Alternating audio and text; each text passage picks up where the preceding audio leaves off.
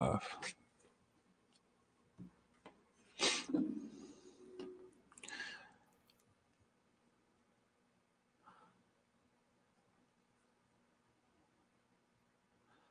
up, people? I think we live. Hold on. Let me just make sure.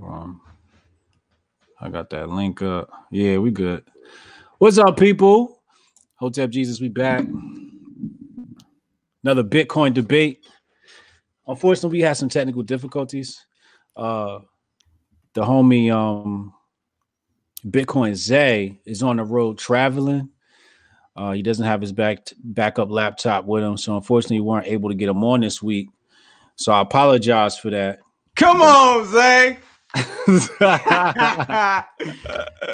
Come on, man.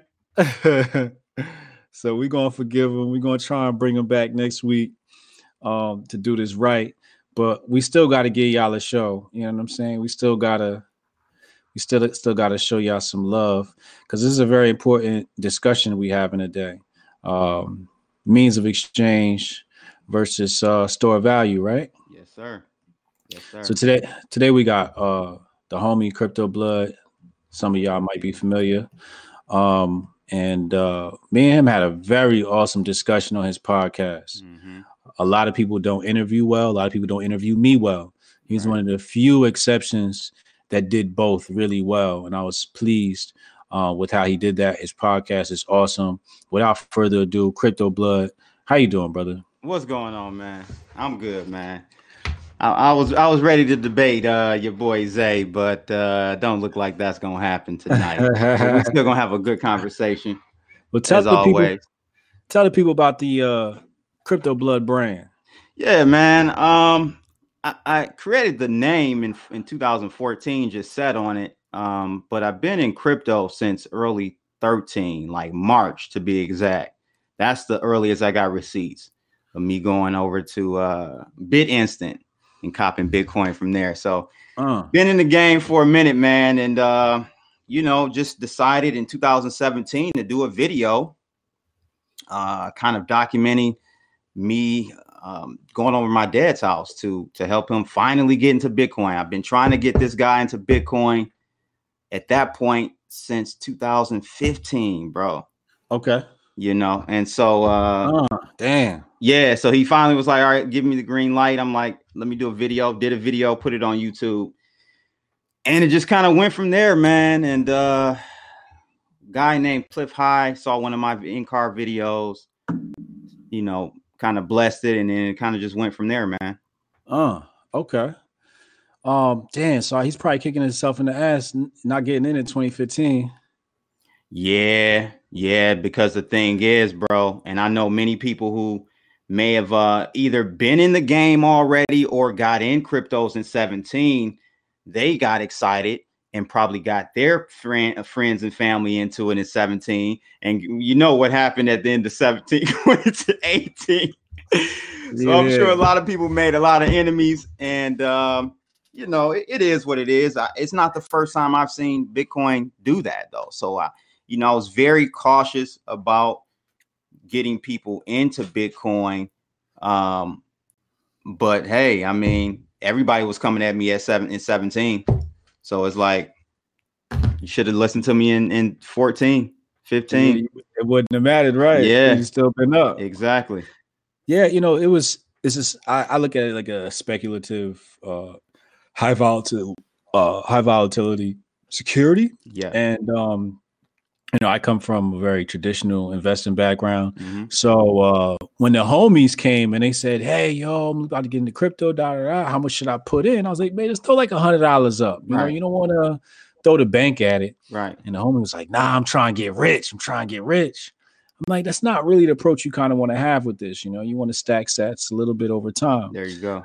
And he went to the bank and leveraged his 401k to get some cash and bought in. I think he ended up buying into an ETF too. So he doesn't even actually own Bitcoin.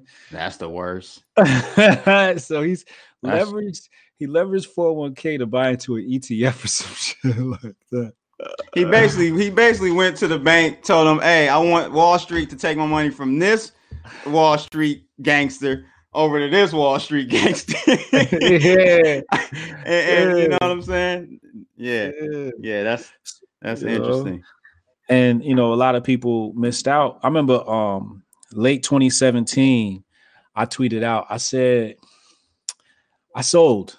I said, I sold the bulk of my stock. And everybody's like, oh my God, you're crazy. And I was like, maybe. I was like, maybe, like, you never know. Like I might be missing out on some gains. And I was worried, I was like, it kind of felt sick to my stomach because it was still going up. And I was like, I lost out on some money, but I was like, nah, in the investor world, if you up, you sell, you're not down until you sell. And then sure enough, January hit and that price started coming down. I was like, I told you. Yeah, man. And I didn't really explain in the introduction. So my background is technical, computer science background, but also am into finance, been trading for 13 years, primarily FX. I build and create automated bots, trading systems for initially for FX, but about 2 years ago, I started with Bitcoin and cryptos. But you make a good point, man. It's when in trading or investing, bro, it's not realized until it's realized. It's all paper profits until what you did in 17, you realize them by securing the bag. You got to secure the bag. And so even in 17, bro, I was telling people like, look, I didn't sell all at once. I sold into the rally. So I was just selling into the rally all the way up. Okay. Yeah, because you don't know when the top is. That's hindsight. That's called hindsight trading. Okay. You look back and say, yeah, that's the top. But you don't, when you're in it, you don't know what the top is. Neither do you know when the bottom is. So my thing is you should dollar cost average in and dollar cost average out. It's the safest way to do it. Yeah. That's a little bit of what I did.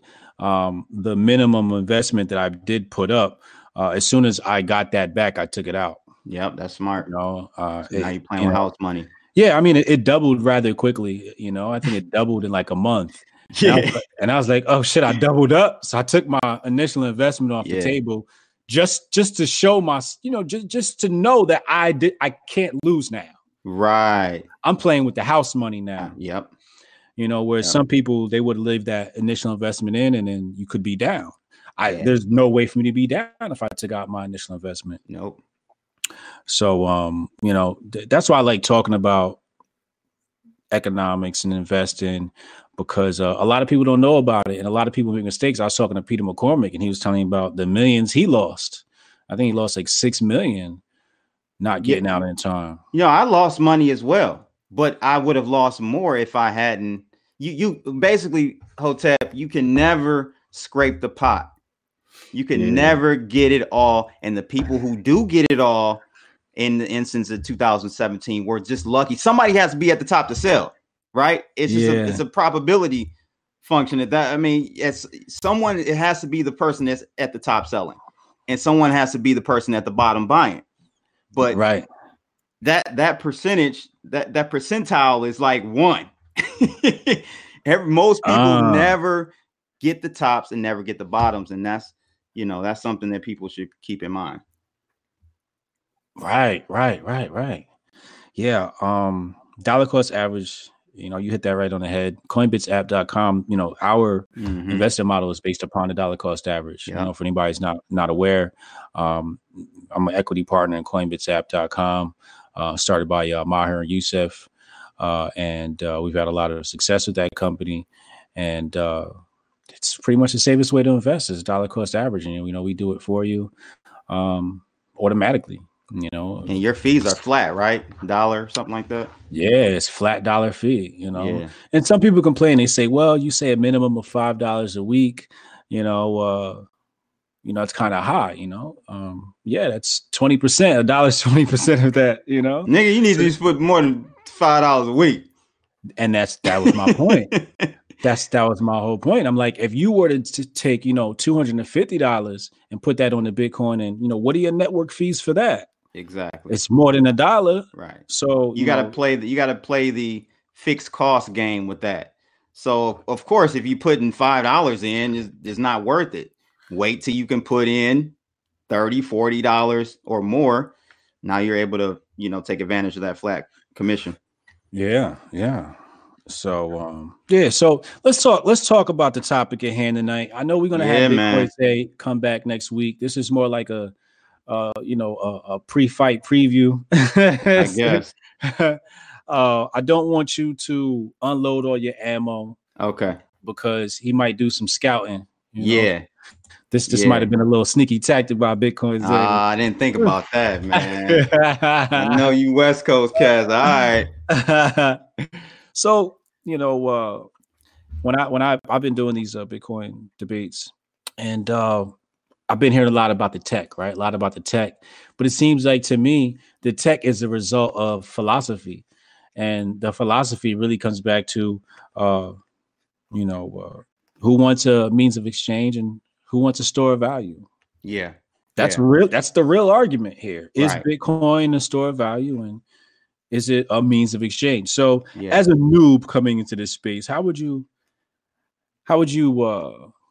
address that? It's definitely a store of value.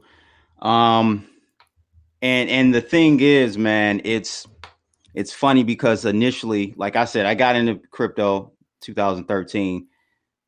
The ethos, the philosophy of what Bitcoin is or isn't was still evolving. It was still being molded. You know what I'm saying? So we were figuring it out as it was coming along, as things were developing, as more people were entering the market, as we start to see how this new technology behaved in the wild, in the free market.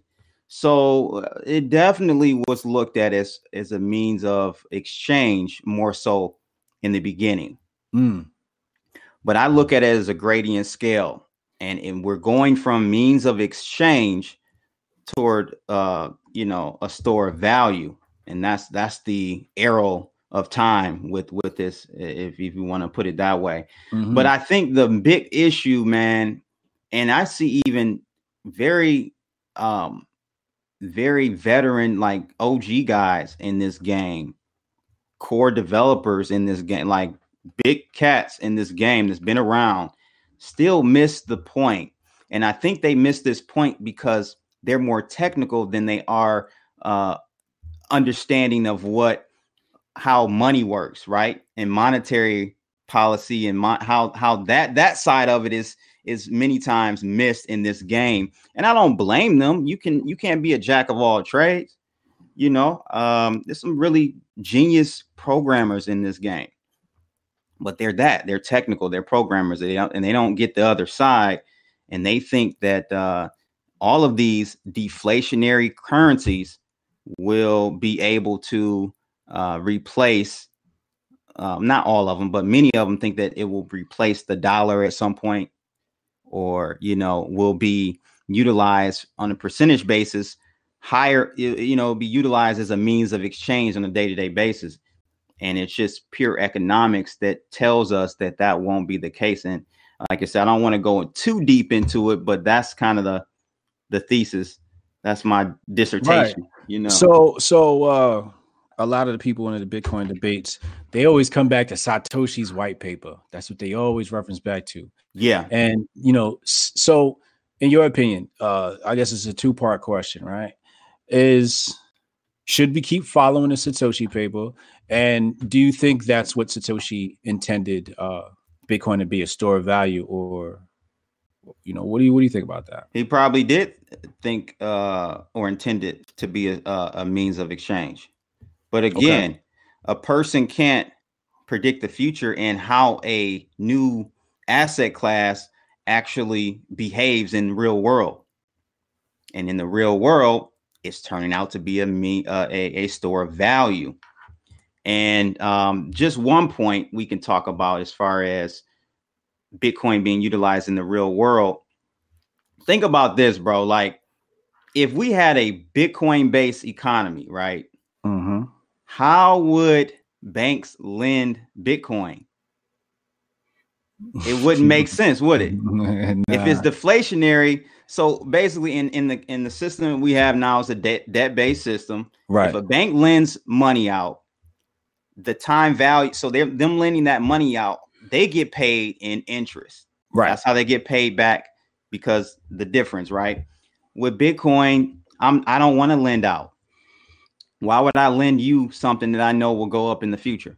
Yeah, it's no incentive to. It's no incentive. So that's the key point about Bitcoin, and it is a deflationary currency or asset, but it basically it perverse, like it just changes it perverses the incentives for growth and investment. I don't want, if Bitcoin is being used widely, I'm not going to use Bitcoin to for capital, you know, to buy land, equipment, oil, whatever. So what ends up happening, man, is money velocity begins to lock up. People won't utilize it. They'll and they shouldn't. It's a type of asset you should hoard. You should hold on and use as a hedge against fiat currencies, just like gold. Right? You don't want to spend gold for your Starbucks coffee. Right. And that's the analogy everybody's using nowadays is, you know, you can buy your coffee with this. And I'm like, I don't have a problem buying coffee right now, but no. And I'm damn sure not going to, I'd rather spend my fiat money because I know it's going to be worth less in the future, in perpetuity. Exactly. Right. So why not get rid of this to buy my coffee versus using something I know will be worth more in the future? Right. Yeah, you wouldn't want to get rid of that. You'd want to keep that. Yeah. So help me out to try and rationalize this, right?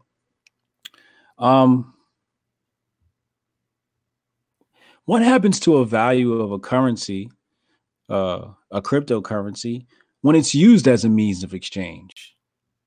That's what I'm trying to like wrap my head around, right? Like, man, that's a good question. I've never been asked that question.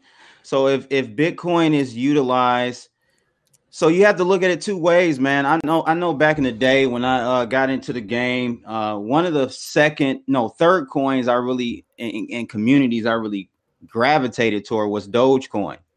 Dogecoin is a great community. They're still around. It's a meme coin, but that just lets you know how a community can keep a coin going. But Dogecoin is inflationary. So if anything, you know, I don't think Doge will ever take off because it's a meme coin. It's not going to be taken seriously among the masses, but use Dogecoin, you know, use stable coins. That's what I've been saying. Stable coins is a cryptocurrency that will be utilized by people, point of sale, e-commerce, brick and mortar, online transactions. That's what I see. But to answer your question, Bitcoin being utilized on a daily basis, what happens to the price? God, man, that's a good question, bro. I don't even know. I'm thinking it would lose value. Let me see. I mean, so going back to what you were saying before, right? If I hoard Bitcoin, it increases value. I wouldn't want to lend this thing out. But if we're using this every single day and slinging it around for coffee, you're kind of just like, the problem is it would be if it was open-ended, meaning the supply was open-ended. Because the supply is capped at 21 million, there's still that limited supply aspect of it that forever the market will price that or continue to price that in going forward. So I still think it will end up going up as people utilize it. So now that I think about it. So then we're thinking about like a world pre-fractional reserve banking, right? And what a currency is worth, right? So, even if we don't print anymore, the value isn't exactly stuck to the amount printed. No, just because there's a finite amount of something doesn't mean it's going to hold, a high value. Value is usually dictated by demand. Yeah. Fact. There's a lot of people that put out, limited supply of clothing. That shit don't sell though. Yeah, facts. Yeah. So I mean, you got to add that aspect or component to the scenario. Is it in demand in that scenario where people are using it every day? I mean, I would assume it would be, right? I would assume that, let's say Bitcoin Cash, right? Everybody wants to use Bitcoin Cash to buy their Starbucks. That's another topic we can talk about. Yeah. All right. So we're going to talk about that. So I'm thinking to myself, right? If somebody's looking on their phone at Blockfolio, right, and they see the price jump 1,000 points, you think he gonna keep using that as a means of exchange? Hell no. And that's the problem, bro. Like what I'm talking about and what you believe in, it actually is a threat to all altcoins as well. Mm-hmm. Because if Bitcoin is a mean of store value, then that means the competitive advantage that all these other coins have is null and void, because all of those are store of values too. If they're all deflationary, so it doesn't matter how quick your coin is, it doesn't matter what your block time is, it doesn't matter none of that, because the market still will look at your coin as a means of store value, I should say. You get what I'm saying? So it's a threat to Bitcoin Cash because it makes it just a purely speculative coin. Yeah. And you kind of hit it on the head earlier, where you said the Bitcoin Satoshi's white paper may have said it was a means of exchange, but how people are using it, takes it somewhere else. And that really resonated with me because that's how I feel about marketing. I feel like you can sit here all day and say what your brand is and strategize how the marketing is and your product, like OnlyFans, right? Like OnlyFans was for creators. That shit's for hoes now. Yeah. You can't predict that. And you can't say, no, you can't. You can't say, like, you got to stop using my product. Like, no, you created this product for us to distribute content, behind the pricing gate. Yep, exactly. So when people try to sell, all these cryptocurrencies based upon, their speculation of what it should be or hopes of what it should be, I'm like, you can hope what it should be all you want. Just look at the numbers, dog. Just look at the numbers. Money, the velocity of these coins going from wallet to wallet is nil. These coins aren't moving around like that. Nah, they're circle jerking. Yeah, they're just on exchanges. That's where they are. Off-chain transactions going back and forth speculating. These coins are not being used. If they were, you would see, honestly, if Bitcoin was being used as a what do you call it, means of exchange, then we would be gridlocked like we were in 17. Like the blocks will be full and it take you 2 days to get your, you know what I'm saying? Get your coins across the network. Like the data shows us that it's being utilized as a store of value and as speculation. Yeah. So walk me through this, right? So people talk about big blocks, right? Big blocks, big blocks. Yeah. If these blocks are so big, it is true that these blocks aren't full when they go out, right? Which ones you talking about? For Bitcoin Cash or for Bitcoin? Yeah, for Bitcoin Cash. Okay, yeah. No, their blocks aren't. I don't think their blocks fill up. So that you can actually close the miner can close a block without it being full, right? Yeah. Okay, I figured that. So yeah, so they walk in. So they keep talking about these bigger blocks, and I'm like, so there's got all this space in these blocks. You just taking up space on the ledger, sending money around to each other. That's funny. Again, it's just Bitcoin Cash is their pitch, right? You know about startups and stuff. Their elevator pitch or their 1 minute deck, it is not compelling. They need a different. I don't even know what other what else they could pitch as a competitive advantage over Bitcoin, because again, I look at all of them as a means of storing value. I'm not saying Bitcoin Cash is going to zero. I don't think it will, because there's always going to be, if there's a market, humans are going to speculate in it. Right. And they got those billionaires backing it. Right. So there will be a value on Bitcoin Cash, and it actually may go up in percentage wise, may be a better investment than Bitcoin. Right. Yeah. I don't know. You know how I look at Bitcoin Cash? I feel like Bitcoin Cash could be an on-ramp to BTC. Right? So it's like you come in, you play around with this shitcoin, but when you're ready to be a big dog, you invest in BTC, right? Because you know, there's advantages to having such a weak network, unbusy network in BCH. For example, you got these Twitter bots where I can say, hey, yo, you know, send $1 in BCH to such and such, and he gets it really fast, right? Yeah. But when we have a store of value ledger, I don't think I want to be occupied with nonsense like that, right? So I look at, you know, it's kind of like let the kids play with the shit coins and let the adults in the serious business happen on the big blockchain. And I think Bitcoin Cash is also one of their claims to fame, and one of their marketing pitches is that they're going to have smart contracts on top of their. So explain what smart contracts are. So they'll essentially be able to create dApps that you know compute different functions or does different things on the top of the blockchain other than just sending money back and forth or you know, like that. So I think that's one of their things. They're saying, hey, you know, we're doing this versus Bitcoin, where it's not a smart contract type of blockchain. Yeah. You know, I really don't get the whole put the apps on the blockchain thing. It's actually going to be, I think, bigger than Bitcoin. The whole concept of blockchain is bigger than Bitcoin. What's the advantage of having an application on the blockchain?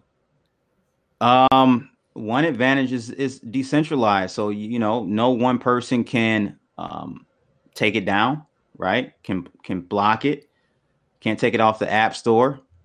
But I can block it from entering my app. Sure. Right? So if I have the app and you publish this piece of content to the blockchain, you'd have to actually get access to the blockchain and, you know, have the technological resources to do so. But if I wanted to block it from, let's say, you know, BitChute, they have that capability to say, I won't show this content, it won't be viewable, right?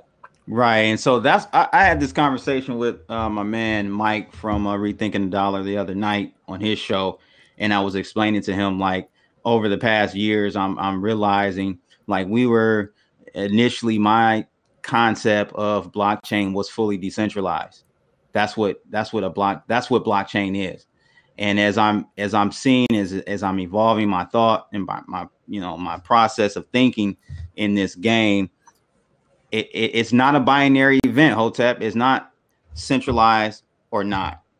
That's not real world. In the real world, you'll have a gradient, right? And the best platforms will be somewhere in the middle, or as close as possible, where because you can't have a blockchain that's fully decentralized and it be rolled out to the masses, because then you have kiddie porn on there and niggas just be it'd just be all wild. It'd be wild, bro. It'd be so wild, and you couldn't stop it, right? There's no checks and balances there.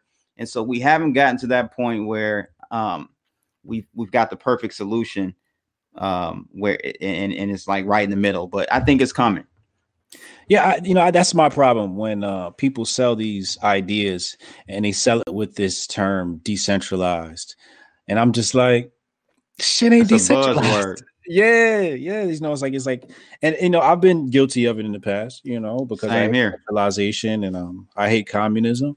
Yeah, but you know, as I get smarter about this and I keep doing these debates, I keep seeing inside the Bitcoin window more and more. Yeah, and I'm like, the more I look, the more centralized things look. Hell yeah. Bitcoin is very centralized when you talk about hash power, and hash, you know, 3 entities control 51% of the hash power on Bitcoin, and they're in China. There's nothing wrong with China. I'm not saying, you know, there's anything wrong with China as far as the people.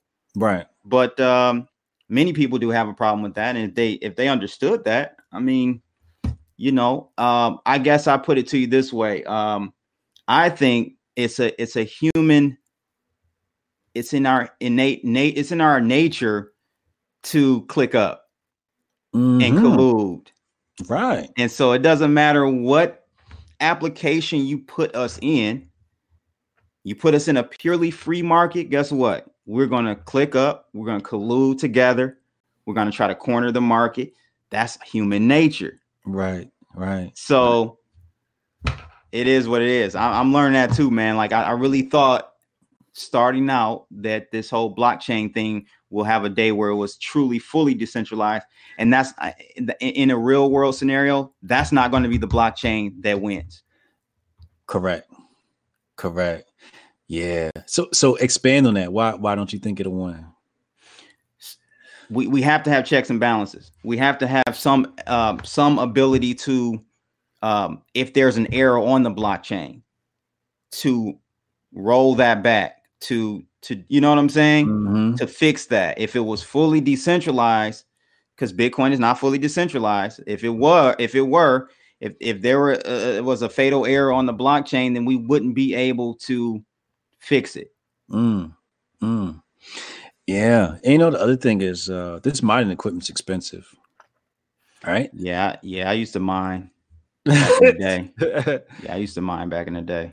It's expensive, right? So then they say, oh, Bitcoin Cash is for the people and da da da da. And I'm like, y'all still need billionaires to get your hash power, because that's where the power really is. You say you want to empower people, you empower people from the mining. Listen, man, I keep it real, bro. Like most of these people that shoot those type of statements and narrative, they're just, what they're doing? They're participating in the greater fools theory. They want the next person to buy their bag at a higher price than they did. And it just keeps going up, keep going. You know what I'm saying? That's all it is. That's all it is, man. Yeah. It's not Bitcoin Cash, not for the people. None of it is purely speculative right now. There are issues that the fiat monetary system, there are issues that Bitcoin fixes versus the fiat system.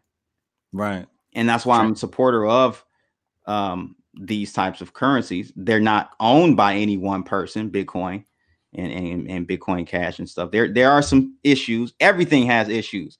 Everything is no panacea in life. Right. Everything is going to have pros and cons. But I think that with Bitcoin Cash, Litecoin, any of these coins that aren't actually run by a central bank or entity, a private entity, it's better than what we have now. And we'll see that expressed in price going forward in the future. So you just got to hedge your owning these currencies right now. It's just a hedge against fiat currencies, central bank issue currencies. Yeah, that's how I look at it. I'm like, I'm going to hold on to this fiat note. Next year, it's not going to be worth the same thing it is right now. So I'd rather risk it on a speculative market than to hold on something. It's like either I'm going to make money or I know I'm going to lose money. I could possibly make money, but I know I'm going to lose money holding on to this thing. Right. So I try not to keep too much cash reserves. I try to keep things in assets. Yep. That's how the wealthy get wealthier. They have assets, they have very little cash. You look at, I know a billionaire here in the state in Michigan, and they don't have, relatively speaking, he's got way more cash than any of us will ever have. But you take a percentage look at his portfolio, how much is liquid? Very little, maybe 10, 20, maybe 20% max. Yeah. Maybe. Yeah. You got to keep, because again, money is to be used as a measurement, right? That's what money is, a unit of measurement. Okay. And it allows us to compare goods and services. Unlike goods and services. That's the key point. Unlike goods and services. Yeah. So basically apples to oranges. That we can fluidly exchange an apple for an orange with money. Right. Right. You know, this is worth $1 and that's worth 50 cents. There you go. You can measure the worth of things. There you go. Yeah, Right. absolutely. Absolutely. Yeah, I think it's so important for people to know money. A lot of people say, you know, I want to get money. I want to get money. And I would say, do you know money? Right. You got to know money to be able to get money. If you don't have any money education, you don't know what money is and what it's for and how it came about. I think it's a little bit harder to get money. Because once I learned money, I don't know, something clicked. It just became easier to get money. Like knowing that money is fake emotionally motivated me. It's like, oh, if it's fake, then it should be easy to get. Right. We do place too much value on money. We put it up on a high pedestal. And it's easy too, because money is a direct connection to us, our survival for the most part, right? To put food on our table, take care of our families. So there is, I don't want to downplay it, there is a very high intrinsic value that money holds, but the concept of money is what people should tear down as far as the actual dollar meaning something. The USD. Yeah. That US dollar is criminal, man. Yeah. It's so what do you think about the Facebook coin and what they're doing over there? So I reported on when the day the white paper came out. I did a video about it and told everyone right then and there, this is not going to fly. It's a direct competition with the Federal Reserve note. Is it? It's a direct competition. Yep. Direct competition. So that's why they're coming down so hard on it. There you go. There you go. Now, someone on my channel posed a question and they said, well, think about this, CB. If they're coming at Libra like that, why aren't they coming at Bitcoin like that? And I'm like, it's not a threat to them right now. Yeah, it's not. It really, you don't even see many people, even at the height of Bitcoin, people still weren't touching it. Hell no. I was in North Carolina visiting my boy down there, and we were at Top Golf. And I'm at the, this is my first time there. So I'm registering, getting all set up. And she's like, what's your name? I'm like, Crypto Blood. She's like, Crypto Blood? How do you, is that K-R? I'm like, nigga, are you? And she was young. She was like 20, 21, young, bro. Not a, Gen X or baby boomer. So that when I saw, and this was in 2018. Yeah. And when I saw that, I was like, damn. Yeah, we still in the baby infancy stage of all this. We are. Like I even have, I got a lot of boomers and conservatives and older folk that follow me, and I'll mention Bitcoin or we'll talk Bitcoin or crypto, and they're like, I don't mess with that. And it's just like, it's almost like when somebody would say, oh, I'm not messing with the computer when the computer first came out. Right. It's like, all right, well, you're going to be behind, right? Yeah. Like, for example, I had an aunt and she had a really great job. She worked there with my mom, and computers were getting phased in. And the lady goes, yeah, we want to train you on this software. She's like, I've been doing this way by hand for all these years. I don't need to learn no software. Well, guess what? She works at Target now. Dang. Yeah. And she had a really good job. All she had to do was take the classes. That Hotep, that's what I fear, man. Getting older. I don't know if you do. Like, I fear not keeping up and keeping sharp, man. You know what I'm saying? Like, because we'll all get to that point. Yeah. Unless we continue to read more books, learn more. You just got to keep that going, because the world is forever. The only thing that's constant is change. Yeah. Like, a lot of people, I've had a lot of pushback from the crypto community. They said, Hotep Jesus isn't genuine. He doesn't really want to learn, And the truth of the matter is, I need to know what's going on with this trend. I need to know what's going on with this space. I believe this is a very important space to stay on top of. And if I can be hosting debates and be right on the pulse of this thing, I think I'm in a really good seat. Yeah. Right? Yeah. But I just fear about other things, like what's coming in the future. Like I'm trying to stay ahead of this AI stuff. I'm starting to learn you know, about AI, neural networks. I'm getting ready to really start trying to code and do that type of stuff with Tensor. Is that the that's the software that you can use to start playing around with neural networks and building those. Okay. That's the future, man. I just don't know. I'm scared of the future.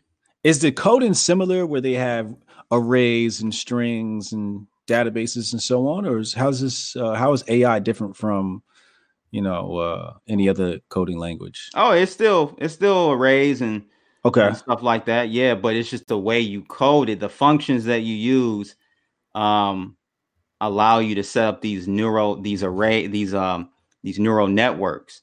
Layer 1, layer 2, and you got hidden layers, and they all kind of, it's crazy. It's through really using a lot of calculus. But the great thing is if you use Python has a lot of libraries that already does all the heavy lifting for you. Okay. You can just import them bad boys and just call functions and boom, boom, boom. And you know, you out there. So you don't have to do a lot of the heavy lifting anymore. I'm just trying to learn. I want to know what's going on in these functions. Right. Yeah, that's the same with me. You know, I sell Bitcoin and I'm hosting debates because I want to know what's happening in the blockchain. Right. I don't want to be the same guy I was on Rogan where they asked me, you know, about blockchain. I was like, I don't know shit about blockchain. Right. You know, I knew it was a ledger, but you know, I don't know about SHA-256 and you know, ASICs. You know, this is stuff I know now. You know, and that's another. So AI. That's something I'm really trying to keep my hand and my finger on the pulse of and quantum, man, quantum computing. Okay, what's that going to do for us? I don't know, man. I'm scared. I'm kind of scared of the future. I'm kind of scared of the future. Like your boy Elon Musk said, he wants regulation to be put in place to stop this stuff, man, because this.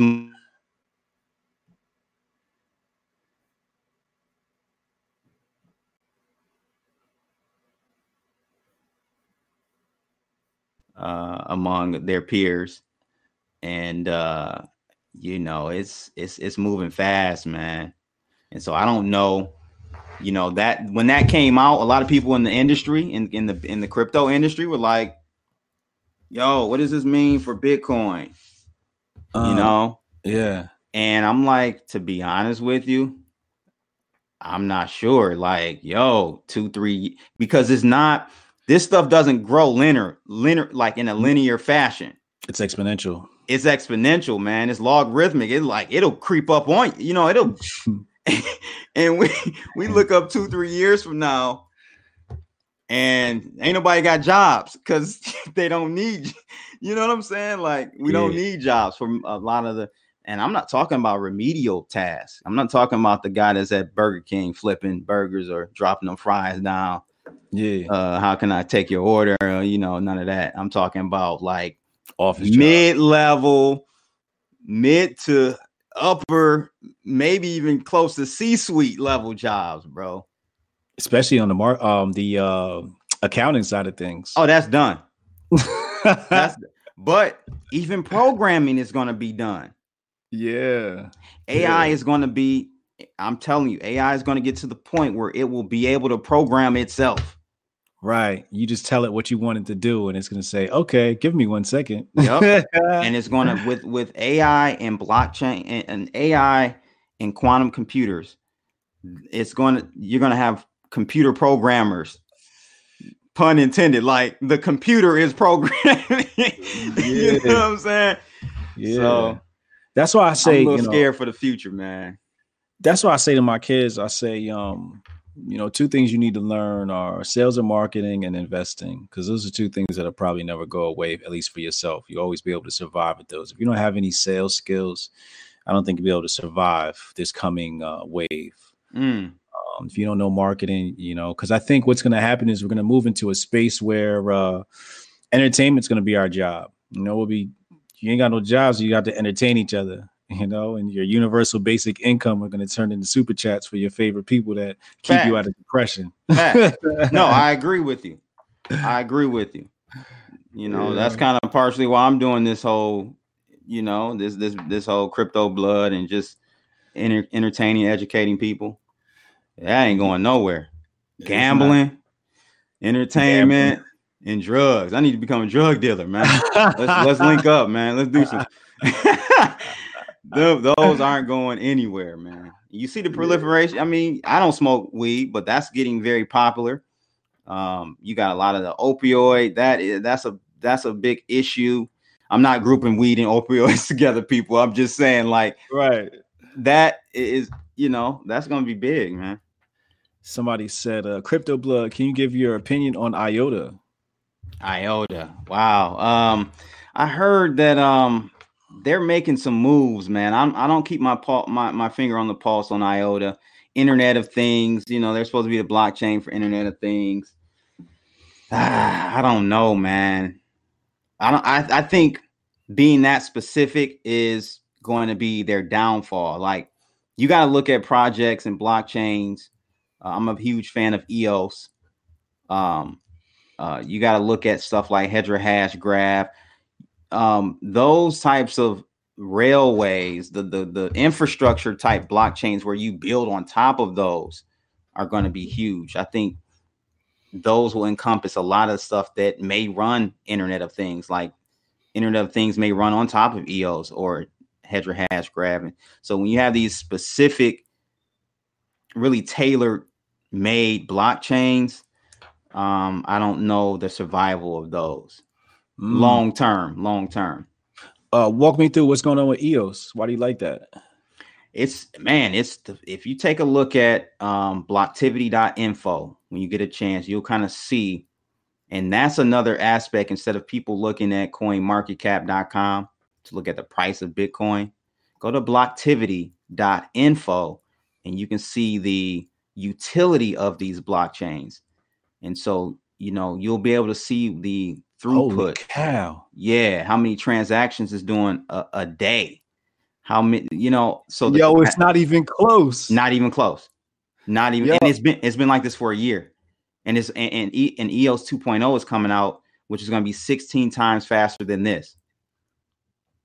Whoa, hold on. All right, so just people that not looking at this, EOS is under activity. Activity here is described as number of operations on the blockchain during the last 24 hours, and that was at 48 million. In second place is Telos, and that's at 3 million. And guess what? Telos is a sister chain of EOS. I had Doug. I've had Doug on my show. He's actually coming back on. Creator of Telos, the creator of Telos is coming back on. That's a sister chain of EOS. So delegated proof of stake is what they're all running, and Tron is probably third.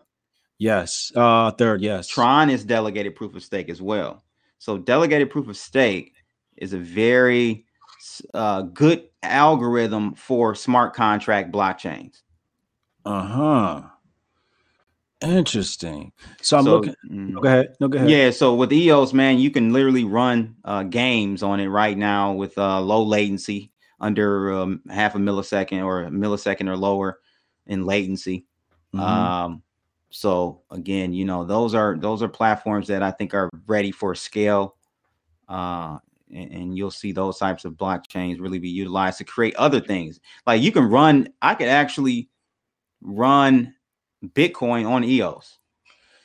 Wow. So what are they doing over there so different from everybody else? It's the architecture, it's the structure of how they built it from the get-go. They built it for scale out the gate. Okay. Bigger blocks? No, it doesn't work like that. It's instant.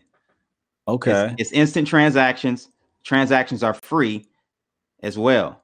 So there's no mining. No. It's a derivative of proof of stake.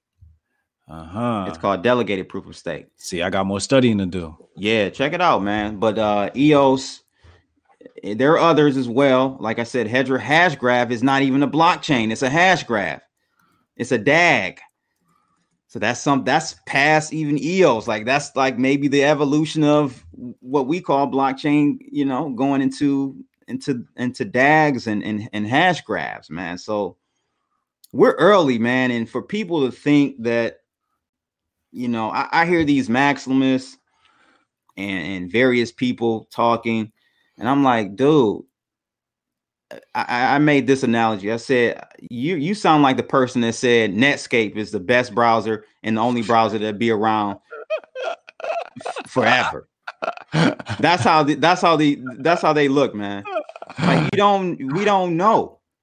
We don't know what the future holds, and I'm sure it's going to be much different than now in this blockchain game. So I don't say I just support Hotep, the blockchains that are at the forefront right now. Okay. I'm not saying they're going to be there forever. I'm just letting people know, yo, this is what's cracking right now. Yeah, I saw that, you know, people were saying that when I was entered the space. Oh, you know, shitcoins is going to be gone. It's just going to be this. And just my own common sense looking at some of these people. Yeah. And some of the shit they say. And I'm like, it's never just one in a market, dog. No, that's not a market. Yeah. That's not a market. You know what I'm saying? That's not a market. So yeah, it doesn't work like that. Nah, it don't work like that. Bro. So I knew it was people trying to sell me on something, trying to get me to greater fool theory. I told you. Yeah. They trying to get more people because they already loaded in. They locked and loaded. Right. You know what I'm saying? They ready to go. They're ready to go. So we just need another 100,000 of you Hotep Jesus is coming up in this month. Yeah. So I can sell to y'all like 10x higher. You know what I'm saying? So that's what they was looking at me like, the guy that could pump the coin. Hell yeah. Yeah. Hotep, pump this coin so I can get my bag on the dumbasses at. Okay. Yeah. I had a feeling about that. Because I started realizing, so I decided not to include one of the coins in my debates no more. I'm like, nah, I'm not pumping this for you. You know, we're gonna be y'all play communist games. I'm gonna play communist games. There you go. Exactly, bro. Exactly. So I'm looking at this proof of stake. It says proof of stake is a type of algorithm by which a cryptocurrency blockchain network aims to achieve distributed consensus. I like that term right there, distributed consensus. Now look at delegated proof of stake. That's what EOS, Tron, Telos, what they run on. Okay. Delegated proof of stake. Mm-hmm. Okay. Steam runs on that as well. BitShares, Steemit. Okay. They run delegated proof version of it, but EOS is a improved version of it that Dan Lammer created. So how do we break this down into layman's terms, right? So we know that with the other blockchain technologies, there's miners, right? So that's not called proof of stake. What's that called? Proof of work. Proof of work, right. Oh, so we have proof of work and then proof of stake. So in layman's terms, explain to me the difference because I'm still not getting this proof of stake. Sure. So proof of work is kind of what the term sounds like. You've got miners, okay, they're hitting the block, they're doing these computations, and really the computations is just to make it difficult it's a competition. It's like a lottery. So every 10 minutes there's a lottery essentially, and in that block, miners got to figure out what that hash is, right? So they're all mining, just doing computations for no reason, just to make it difficult, right? So boom. First person that gets it, they get the reward for the block mine. Right. Then boom, we go to the next block. Right. So it's just that's kind of in layman's terms what proof of work does. Right. Proof of stake is more so based on how many coins like a master node has. So the more coins you stake, kind of gives you weight and voting power on the block. How do you stake these coins out? You buy you buy them and then you stake them on the blockchain. So you got to lock them up essentially.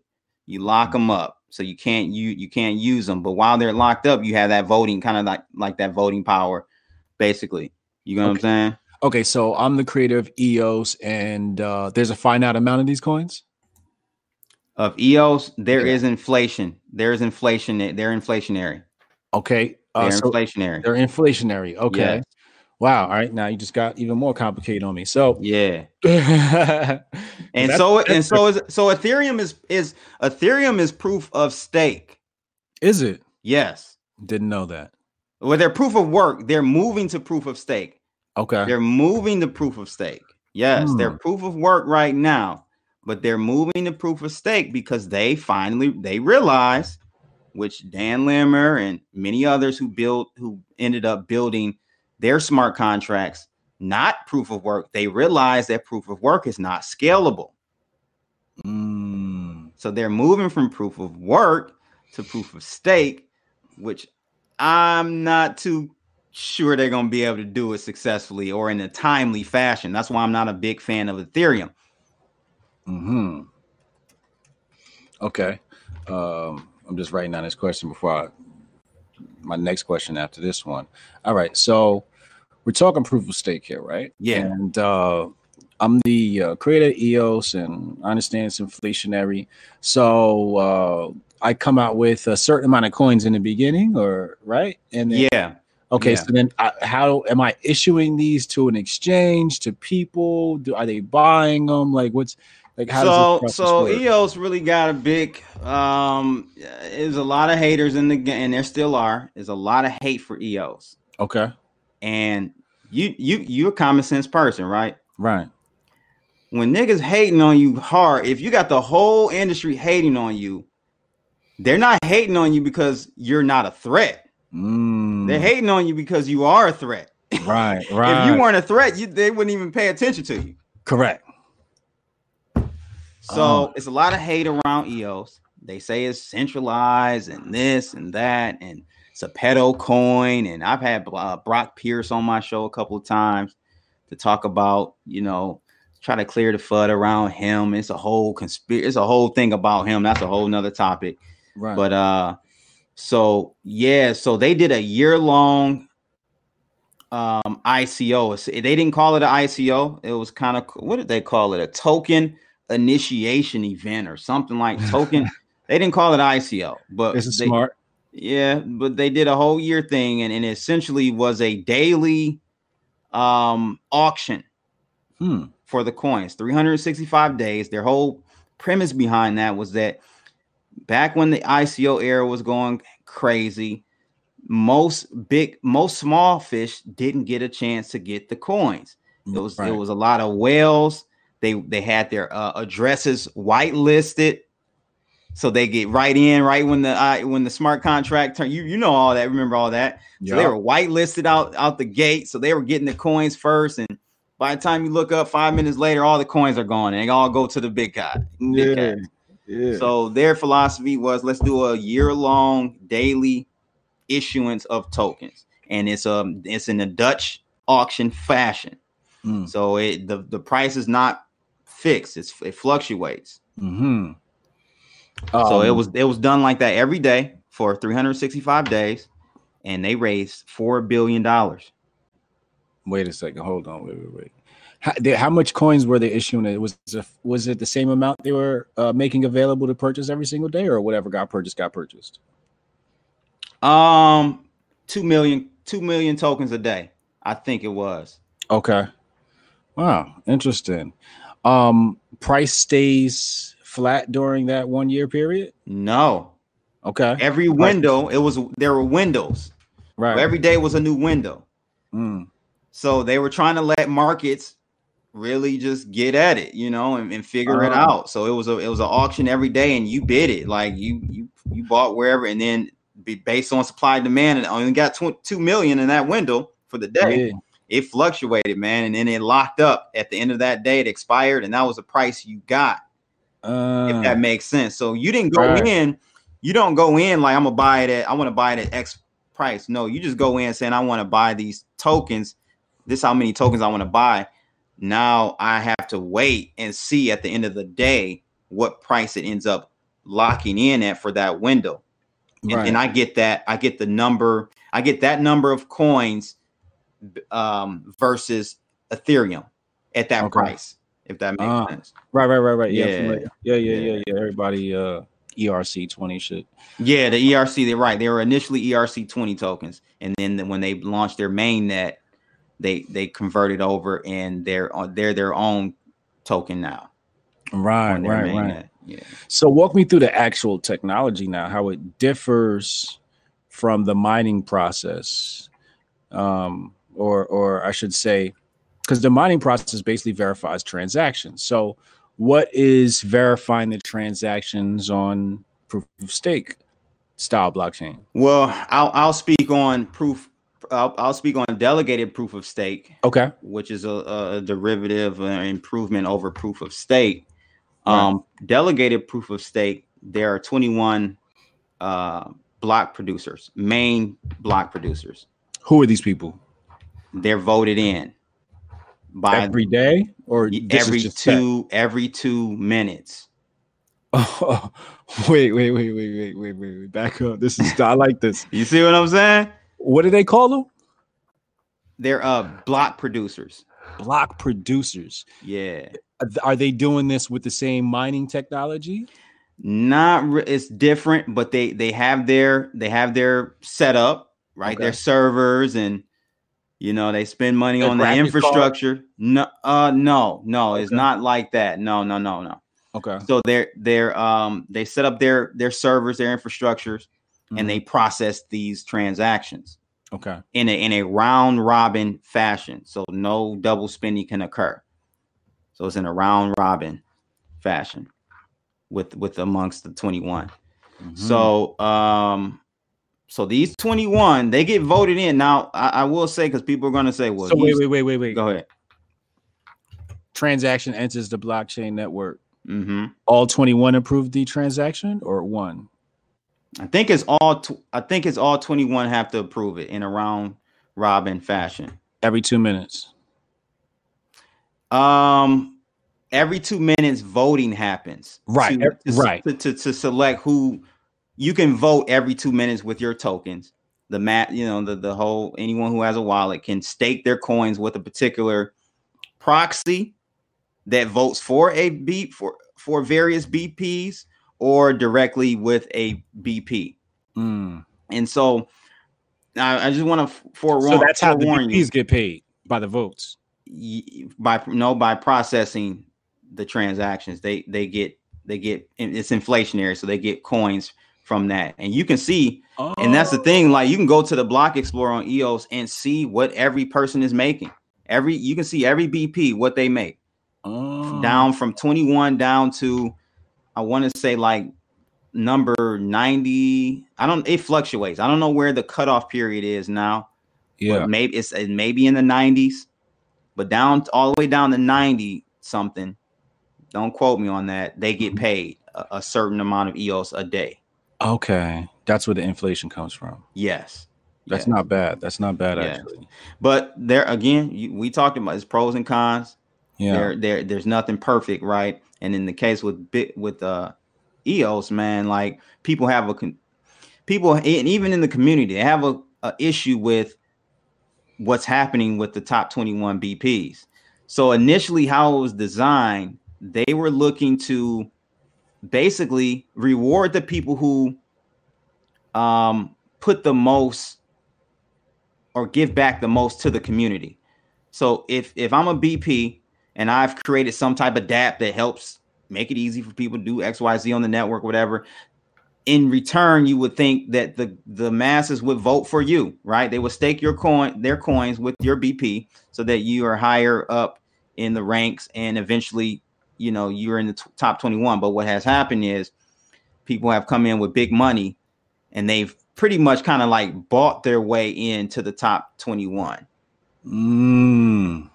And because a lot of people aren't really voting with their tokens, they're they're doing other stuff. They're not voting like they should, like we do here in America. People don't be voting. Right. But so these are things that need to be kind of worked out, and there are proposals about how we can fix that to not to incentivize or lessen the incentive for how it's done right now. But I think like maybe 40 or 50% of the top 21 BPs are in China.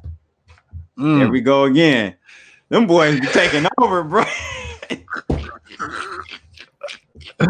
Yo, and this is what I'll be saying to like they be taking over on everything, man. Yeah, this is why I say to like the boomers, the conservatives. I'm like, yo, y'all got to get up on this technology shit because China gonna be your daddy if you don't. They already are. And I was talking about that on my channel, man. Like, you know, I fall into this as well, man. Like, we only get information that we get.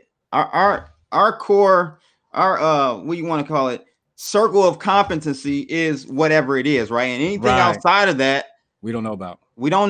So if I'm only being able to get information from within the United States, not even mainstream media, I don't even watch MSM, right? But online, there's still biases. Like any site that I read or blog or whatever, if it's in the United States, it's most likely going to have some bias towards our viewpoint, and we're not getting the whole picture on what China is doing, how they're positioning themselves. They're making more millionaires every year or month than it's crazy. They are going crazy. They're going crazy over there, bro. And there are issues, of course, the communist style, but it is what it is. So communism, the way they structure their whole situation is actually more efficient to scale and grow because it's lockstep. Okay, talk about that. So everything is coming from President Xi down. So you move like a army, but yeah, the Navy, you know. Yeah. You move lockstep. That's why they're able to pivot, grow. 5G done, boom, that's done. They cracking with that for years now. They got the fastest railway system. You know, they're leading in every category from a technological standpoint because they're able to move in lockstep and pivot and do things quickly without all the bureaucracy that we have here. How much of that can you attribute to the fact that they have a homogenous society? Meaning what? They're all Chinese. You know, I think there's like a sense of pride in being Chinese where like I'll die for my country, right? Whereas you ask an American, like, will you die over this shit? And they're like, wow, yo, I ain't never think about that, bro. I think that's why communism works for them because they'll die for China because China's for Chinese. Whereas America, I don't think communism could work for America because hell no, it wouldn't work. Yeah, it wouldn't work. We're a melting pot. We've got different ideologies. Yeah. And you know, over there, you're right, man. It is very homogeneous in that nature because, dude, most of them are atheists. So that's one thing you can check off. Boom. Don't have to worry about all the ideologies and retarded stuff that come with religion. So that's boom, there, the advantage right there out the gate. You know what I'm saying? So they have the same spiritual beliefs, same cultural beliefs, and they're under a dictatorship, a communist, movement. So they're, as much as we don't think it's fair how they treat people or whatever, I don't. Do you hear too many Chinese complain about their communist state? Well, they're not allowed to. Maybe. Yeah. A lot of that information gets suppressed. Like you said before, we're in this American bubble, so we don't really know what's going on over there. Yeah, right? So for example, they talking about they locking up Muslims over there. Okay. In the concentration camps or something like that. Yeah, in the organ harvesting and stuff. I heard about that. Yeah. I heard about that. But like we just talked about, is that stuff over exact? Is it kind of, we put a little stank on it? By the time we get over here, are we over exaggerating it? I mean, half of me doesn't disagree. with the tactic, right? If we look at it as if we look at an organism, right? As if we look at white blood cells in the body, if we have something that enters the body that's could be harmful, the white blood cells have to attack it, right? Yeah. If we look at America and we're being invaded by foreigners, we have to build a wall, right? Yeah. Any other country does it. Any other country does it. So when you see them rounding up these people, you know, the organ harvesting, I feel like, you know, is a little bit wild.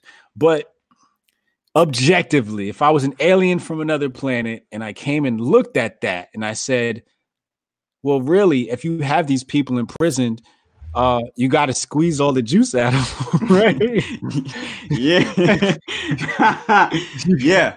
You got to get them for what they're worth, and you might need some hearts, you might need some kidneys, and we got some good ones right here. So take them shits. We don't care about these motherfuckers, right? You know, like I do sympathize with them, but that's why China's a strong nation. I'm just not convinced, bro. It's like that deep with it though. Like, okay, because I saw a documentary, and I'll share it with you when we finish up.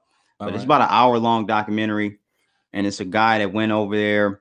And he's doing business over there. He's like, look, people, America, you got to wake up. This is the biggest investment opportunity in the next 100 years. He's just going through all the bullet points. I mean, he's over there. He's showing people, you know, showing us how they like I said, they build a building in like a year. Just like that. It take us months to fix a road. Bureaucracy. Exactly, man. And so, you know, I'm just starting to try to dig deeper. I'm not saying I'm, you know, pro China or nothing, but you have to look deeper at this situation, because there's a reason why Trump is steadfast on trying to squeeze these cats. Yeah, they getting money. They getting money, and it's a threat. Yeah. Again, you know what I'm saying? Like, for so long, Republicans and Democrats have allowed these cats to do what they want, because I think we were scared of them. You don't test the bully, dude. I mean, if you're scared of a cat, you don't test them. You just kind of pander to whatever the requests are, right? You do backdoor deals, you do NAFTA, you do da da da da da. Yeah, yeah. So Trump and his crazy ass, you know, he like, nah, we're gonna make America great again. He's you know, I don't know if his tactics are really gonna work. I think it's just too late. I commend him for the effort. I give him an A for effort, but I mean, tariffs, dog, are just essentially, it's a tax. It's a tax. It's a tax. And guess where the tax is going to be transferred to the consumers, to us. Yeah. I understand what he's trying to do optically. Yeah. But it's not going to work, man. I think we done. And the way they're going after Africa, the way China, yes. Yeah. They have bought, dude. They're about to take over Africa. Yeah, number one natural resource place in this planet, on this planet. Yeah, I tell a lot of people they're saying stuff. You know, you should go back to Africa. I was like, I plan on it. Like, if you don't have plans for Africa, you're gonna miss out on Africa's the new United States in the next 100, 200 years. It's the new United States. Absolutely. And America, I feel, won't be the same power it is anymore. I think that power is going to transfer to Israel in the Middle East. Really? Yeah, I think they're going to have they're going to be sort of like the controllers of the United States of Africa and have to share that with China. But I think that between Europe and China and the Middle East, you know, the Arabs, you know, the Arabs got North Africa locked down. But I feel like Africa's the new America. It's like a Wild Wild West. They got this one show, I think, called Cocaine Cowboys or something like that. I forget what it's called. Something Cowboys. Mm-hmm. And these white dudes are in Africa just investing and making money. Getting it in. Getting it in, you know? And I'm just looking at black folks like, y'all scared of Africa. There's white folks over there snatching up. I mean, how much land is available in Africa, bro? Oh, my God. Like, they giving it away. Yeah. Yeah, and the Chinese buying it up, man.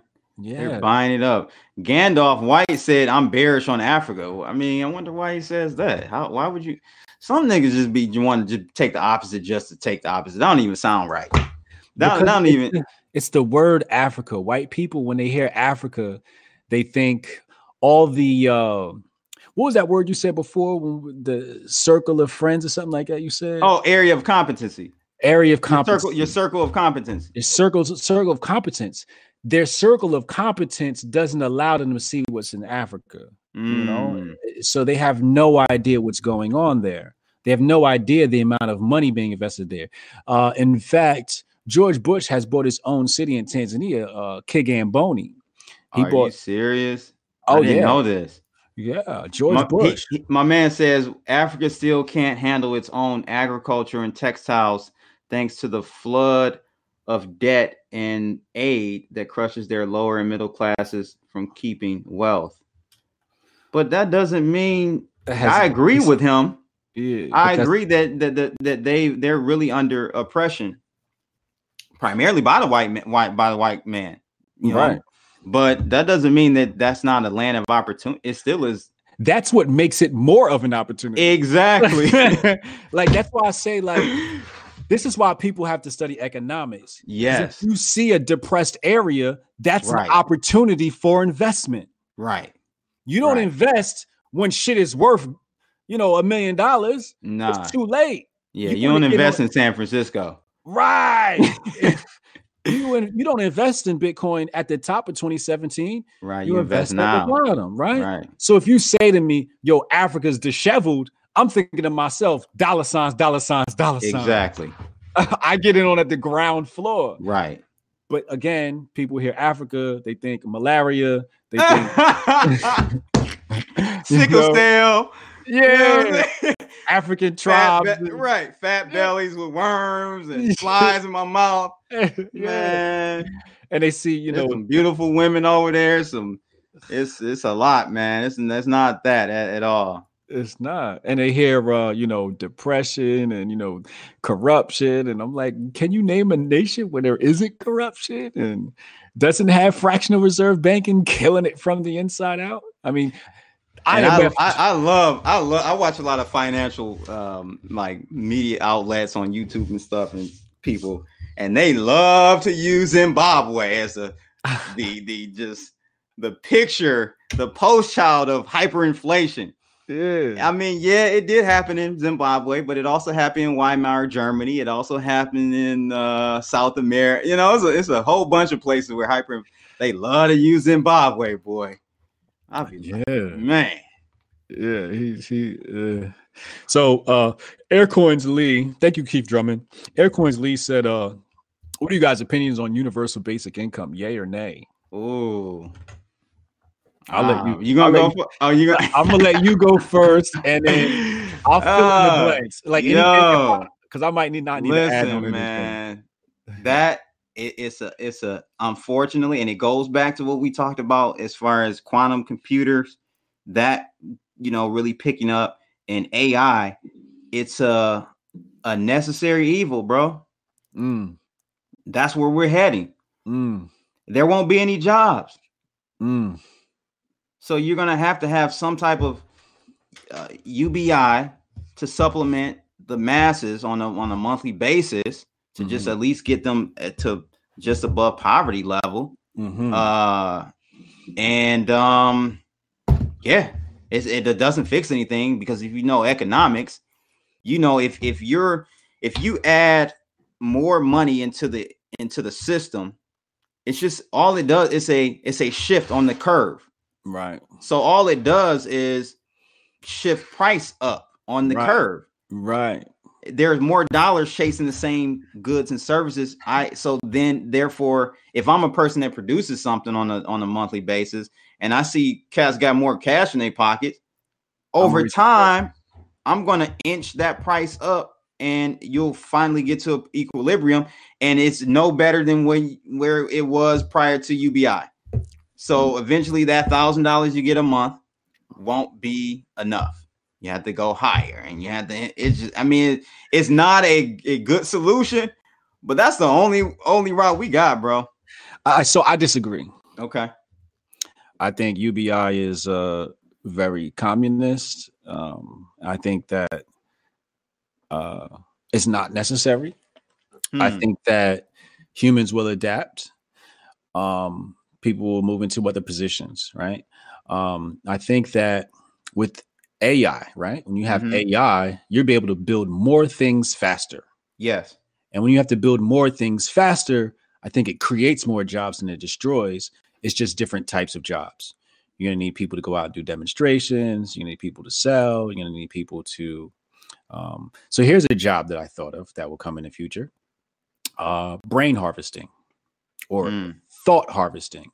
And basically what'll happen is you'll sit down at a computer, you'll attach like this Professor X device to your head, and you'll get paid for the amount of time you spend on this device, almost like doing surveys. And the AI is just going to analyze your reaction to things. So you look at the screen and it's going to show you like an ugly woman. And then it's basically going to calibrate and kind of transfer your intellect, your level, your IQ. Yeah. So then you take that over, let's say 1 million people. It can create an aggregate of thoughts. But the problem is, that's the problem though, Hotep. It'll only need it one pass. It only needed one. That's how AI works. So when you do AI and you basically train the AI, right? So you have a data set that you pass through the function, right? But what I'm saying is the data set's going to change. But but AI learns, so it's going to be able to pick up every permutation or combination that's ever possible. You see what I'm saying? Yeah. Quickly. And so I'm a firm believer that it can't do that. It can, bro. It can. You hearing it from I'm not saying I'm a code genius or anything, but I'm technical. It can, man. But I believe in God and I believe in intuition. I believe that humans have the ability to create things that can't be thought of or calculated. That's where quantum computing comes in, because our brain is a quantum computer. Okay. It is a quantum. It literally is a quantum. But thoughts don't come from our brain. Where do they come from? Our soul? If you want to call it our conscious or whatever you conscious. Yeah, some spiritual thing. I believe that the brain processes thoughts. It doesn't create them. That's where we get into, and I can't agree or disagree with you, but what technology does, man, I remember hearing, what's my man name? Black brother. He's an astrophysicist.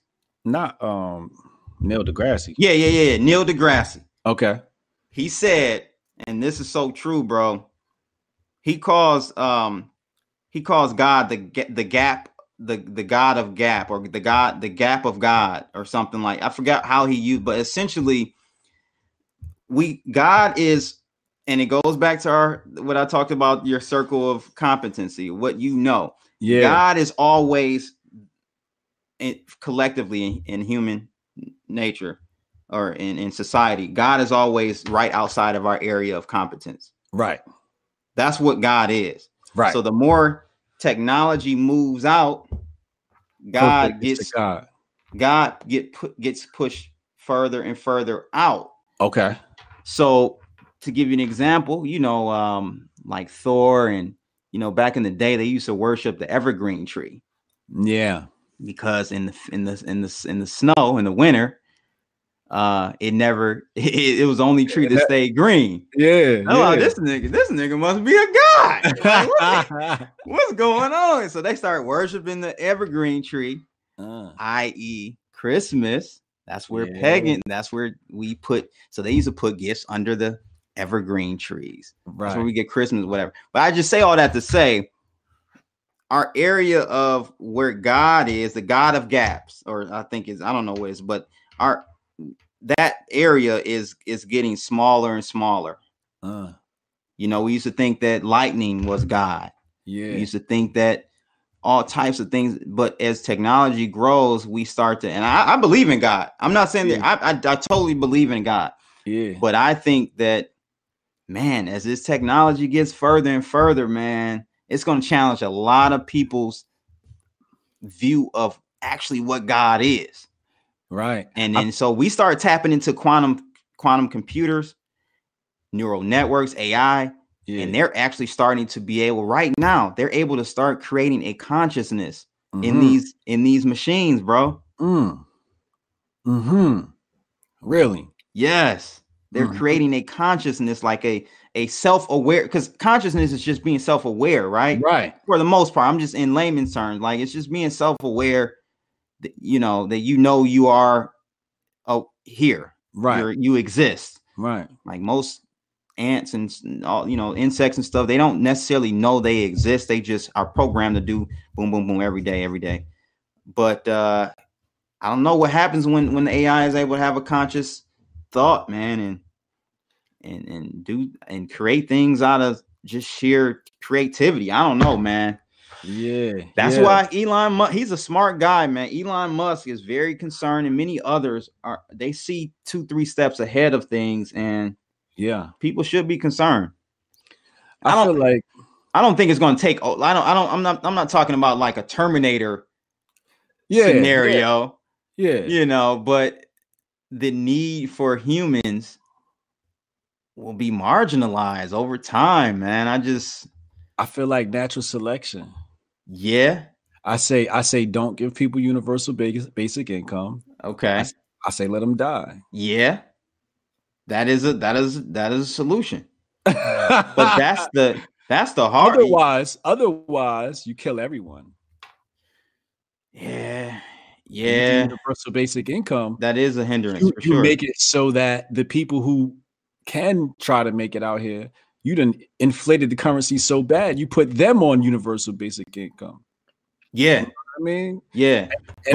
So then it just creates this super upper class and then just a large lower class.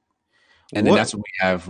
What I thought about this, like what comes after capitalism? Well, we have to define capitalism because I define it much different from other people. Right. You talked about this on my show. I remember that.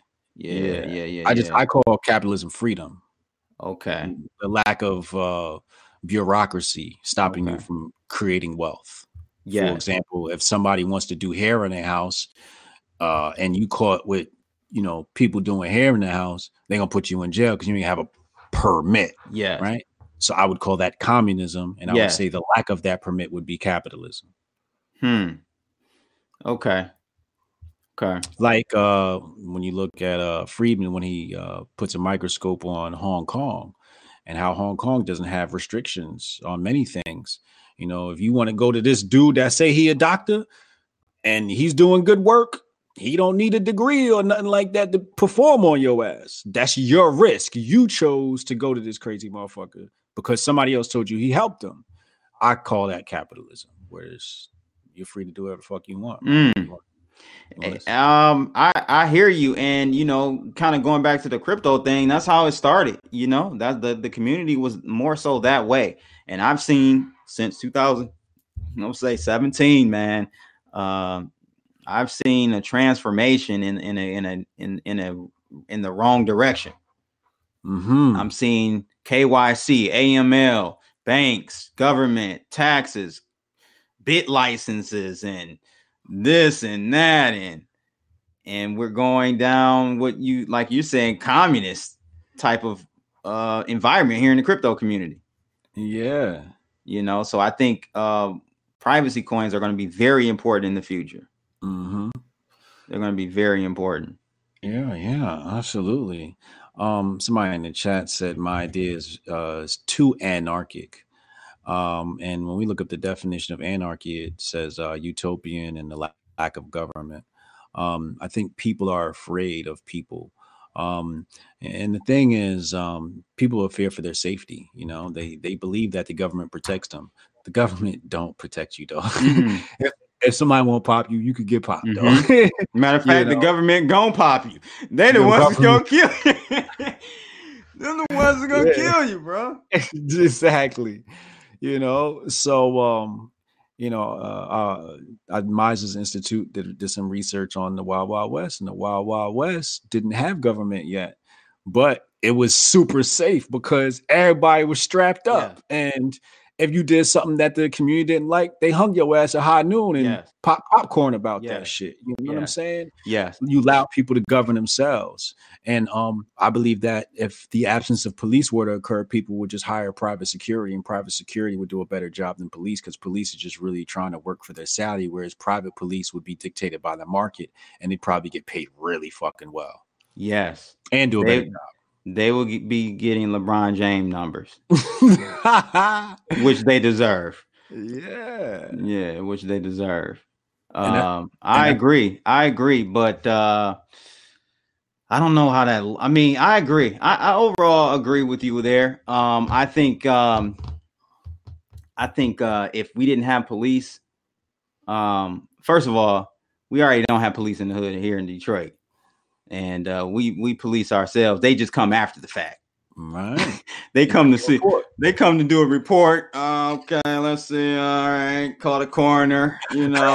Yellow tape this bad boy off, chalk it. But I think if more people were, like you said, militant, had guns. I'm a promoter of guns. I have a lot of guns. I think that is a check. It should be a check and balance situation that will happen there. Yep, I think so. Yeah, I look at government as being very terroristic. I mean, when we leave the house, we got worried about getting pulled over by the police. Absolutely.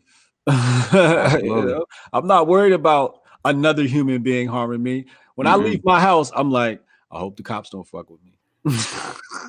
Hey man, that's me on a daily basis, man. I got my stuff limoed out, so. That's another. You can't have your windows tinted. It's a safety issue for when the cop comes up side of your car. I need to see who's in. And then the Supreme Court, after the Parkland shooting, they basically said that police aren't obligated to protect us. Wow. So when they say protect and serve, like they're not protecting or serving. Wow. The only thing that they're protecting is the government.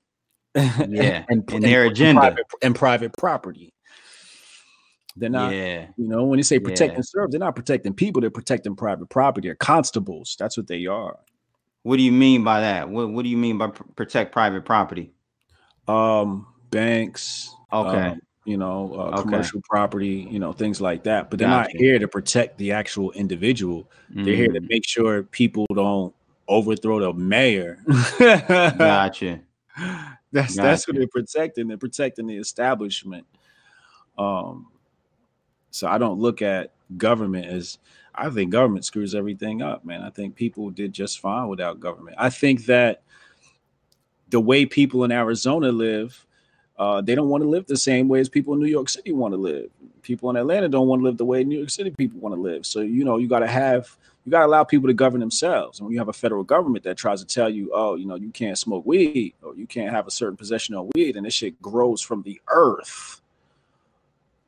That's a problem. But the issue is, man, like it sounds good on paper, but the execution of it, I'm just still not convinced can happen. I don't think it can actually happen.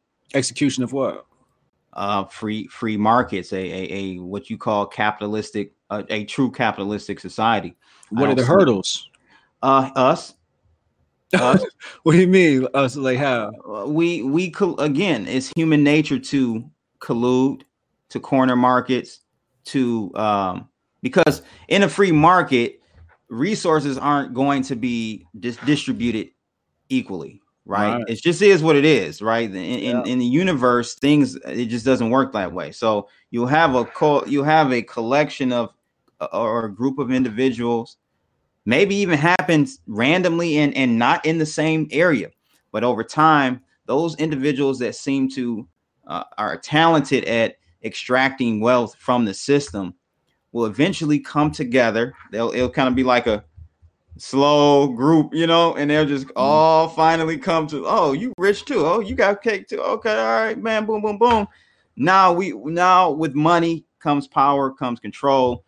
And it just groups up and they'll collude and you'll have a government, and it just happens, man. I don't know. I agree that collusion and a higher class and lower class is inevitable. There's always Yes. to be somebody smarter, somebody bigger, somebody stronger. Right. That's inevitable. And the market should reward that person. Correct. Right. My issue is that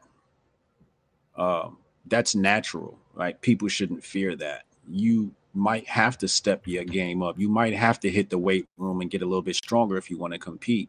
My issue comes in the fact that if we got rid of the bureaucracy, people wouldn't need to buy water. They wouldn't need to go to the grocery store as much as they do. For example, you got a woman who put a garden in her front lawn, and they told her shut that shit down. Now I can self-sustain myself. For example, Kanye, what he was trying to do, he was trying to create, self-sustainability in California, and they told him his domes was too high. You see what I'm saying? You see how like government will restrict people trying to compete? Absolutely. So you're always going to have that top guy. It just seems like government comes in to slow everybody else down from competing with the top guy. And it's the top guy that's influencing the government to create these restrictions, as we saw with the hemp market. With the hemp market, hemp was legal. And people, you could grow hemp, you can make your own food, you could your own clothes, your own plastic, your own home. My boy smoked hemp down in right. I didn't know that was a whole thing. Like he was smoking a hemp joint. CBD. Yeah. I was like, what? Right. But there's like 1,000 things you can do with hemp. You can make plastic out of hemp and it'll be biodegradable, right? So what the chemical companies did was I think it was Dow or DuPont. They came in and they lobbied to get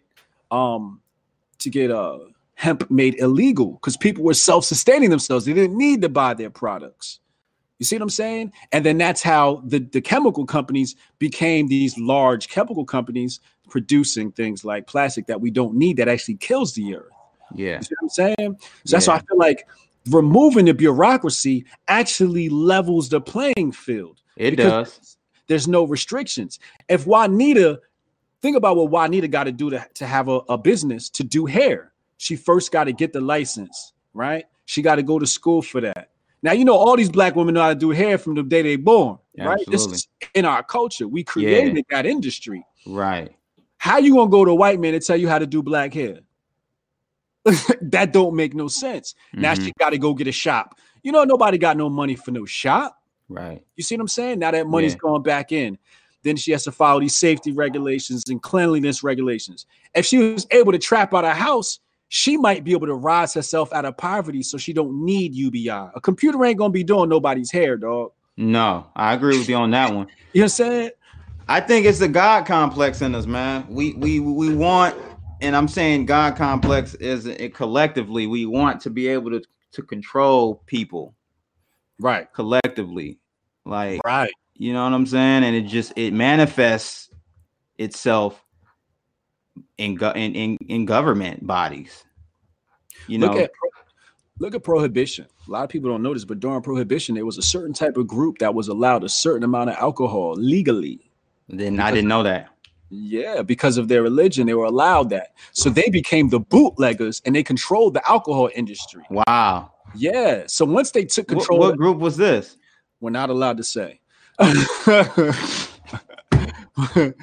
That wouldn't be that wouldn't be kosher, okay? Okay.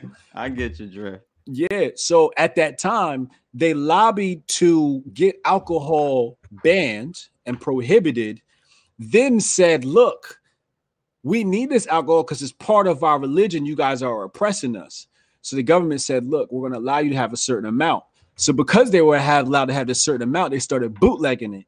Then once they locked down and cornered the market, they said, okay, you can make it legal now because we done cornered the market. And so that's why I'm like, give me anarchy, because it seems like the bureaucracy is much worse. I agree. I just think that anarchy always ends up evolving back to, it's like a cycle. It ends up always evolving back to what we have today. And maybe we rebuild and do it all over again. That's why I say Anarchy, because I really feel like anarchy's never had a hope, right? It's never been tried. Like people say socialism has been tried. I say no, anarchy has never been tried. Show me a time when you've seen anarchy. You've never. I'm not a big history buff, so I don't know. I can't. But me personally, I don't know. I don't know a time. It hasn't existed for a large group of people. But is there a reason why? The closest thing we had to it was the Wild Wild West, and the Wild Wild West was quite peaceful. Like that's the closest thing. And like people think of the Wild Wild West and they think like gunslingers. It's like, no, that's really not what was happening. It was actually safer in those places than it was in places where you had police and, you know, whatever. There's very low crime because people are able to govern and protect themselves. When you install government say you're not allowed to have this gun. Yeah. Which makes the bad guy go, oh, look, I got more suspects. I mean, I got more victims to make out of people. Absolutely. I feel like anarchy resets things. Like you said, it's probably going to evolve into government, right? Again, because but it needs but you're saying it needs a reset. I agree with you. We need a reset. We need a reset. Feel like, you ever read Animal Farm? No. You got to read Animal Farm because Animal Farm starts off with like a set of rules and then it starts evolving. Like it says animals good, humans bad, right? Then it evolves to like animals good, humans bad, except for this. And like all these amendments kept coming. I forget what it was, but it just kept amending. And the people who couldn't read kept looking up like, didn't that change? Yeah. So I don't know. Do you know the term entropy? Yes. That's when the muscles stop working. No. In science, I don't know. Maybe for medical it is. But in science, entropy is the universe is in the entropy type of state, meaning everything goes from organized to chaotic. That's the order comes out of chaos. That's the direction of the universe. That's how it goes from order to chaos. It never goes from chaos back. So basically, I could never unpour a cup of coffee. The molecules can only go from in a cup of coffee, pour it out. Yeah. I can't reverse that. In real life. I mean, mathematically you can, but you really can't do that. But I think that's just a way of the universal law, man. We go from organized, everything is kosher, everything is Gucci, to chaotic. Yeah. Every time. I have not seen yet any type of scenario in a civilization, scenario where we've just stayed like Gucci, like good, like, you know what I'm saying? Yeah. It just always gets messed up. It just goes from, good to bad. Yeah. Envy. And that's part of the reason why I like separation. Black people stay with white people, bluebirds with bluebirds. We need that. We need that again. I mean, it's not sexy, it's not politically correct. Right.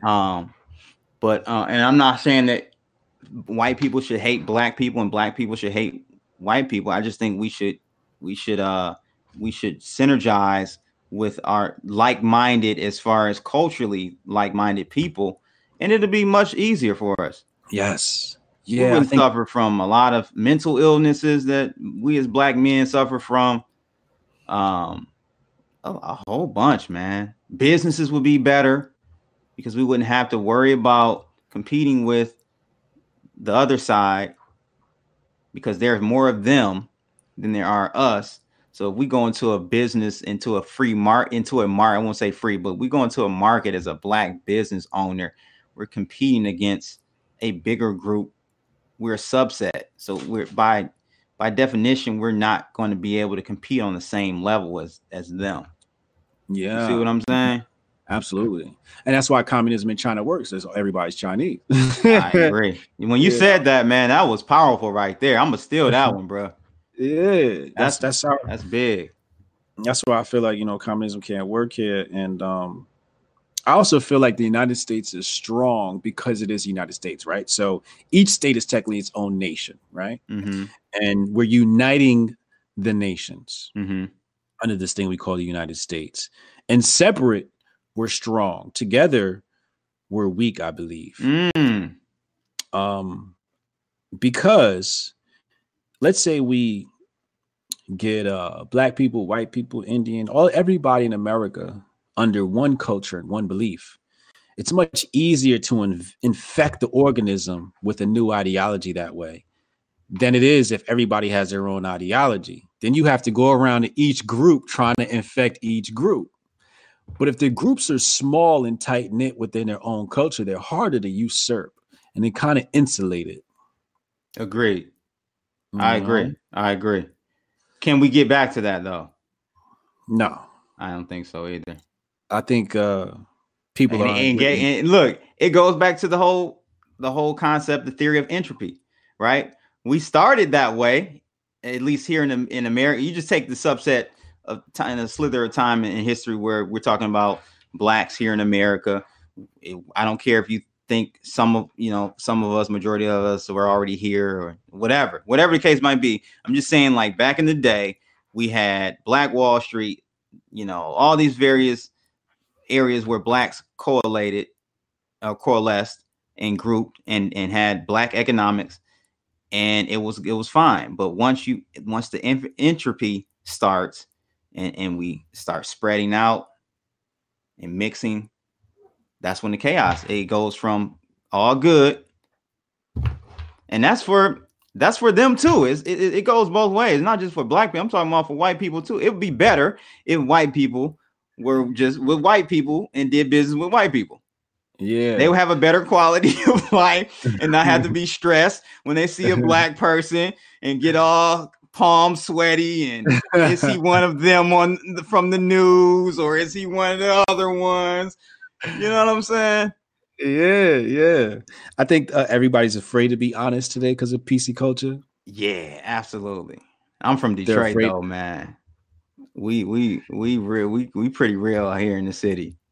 I think black people have a certain privilege where we can talk about this stuff, whereas a white person talks about it. But I want the white people to talk. Like, I want them to talk like this because I know they think it.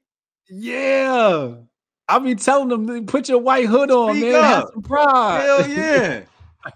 Speak up, man.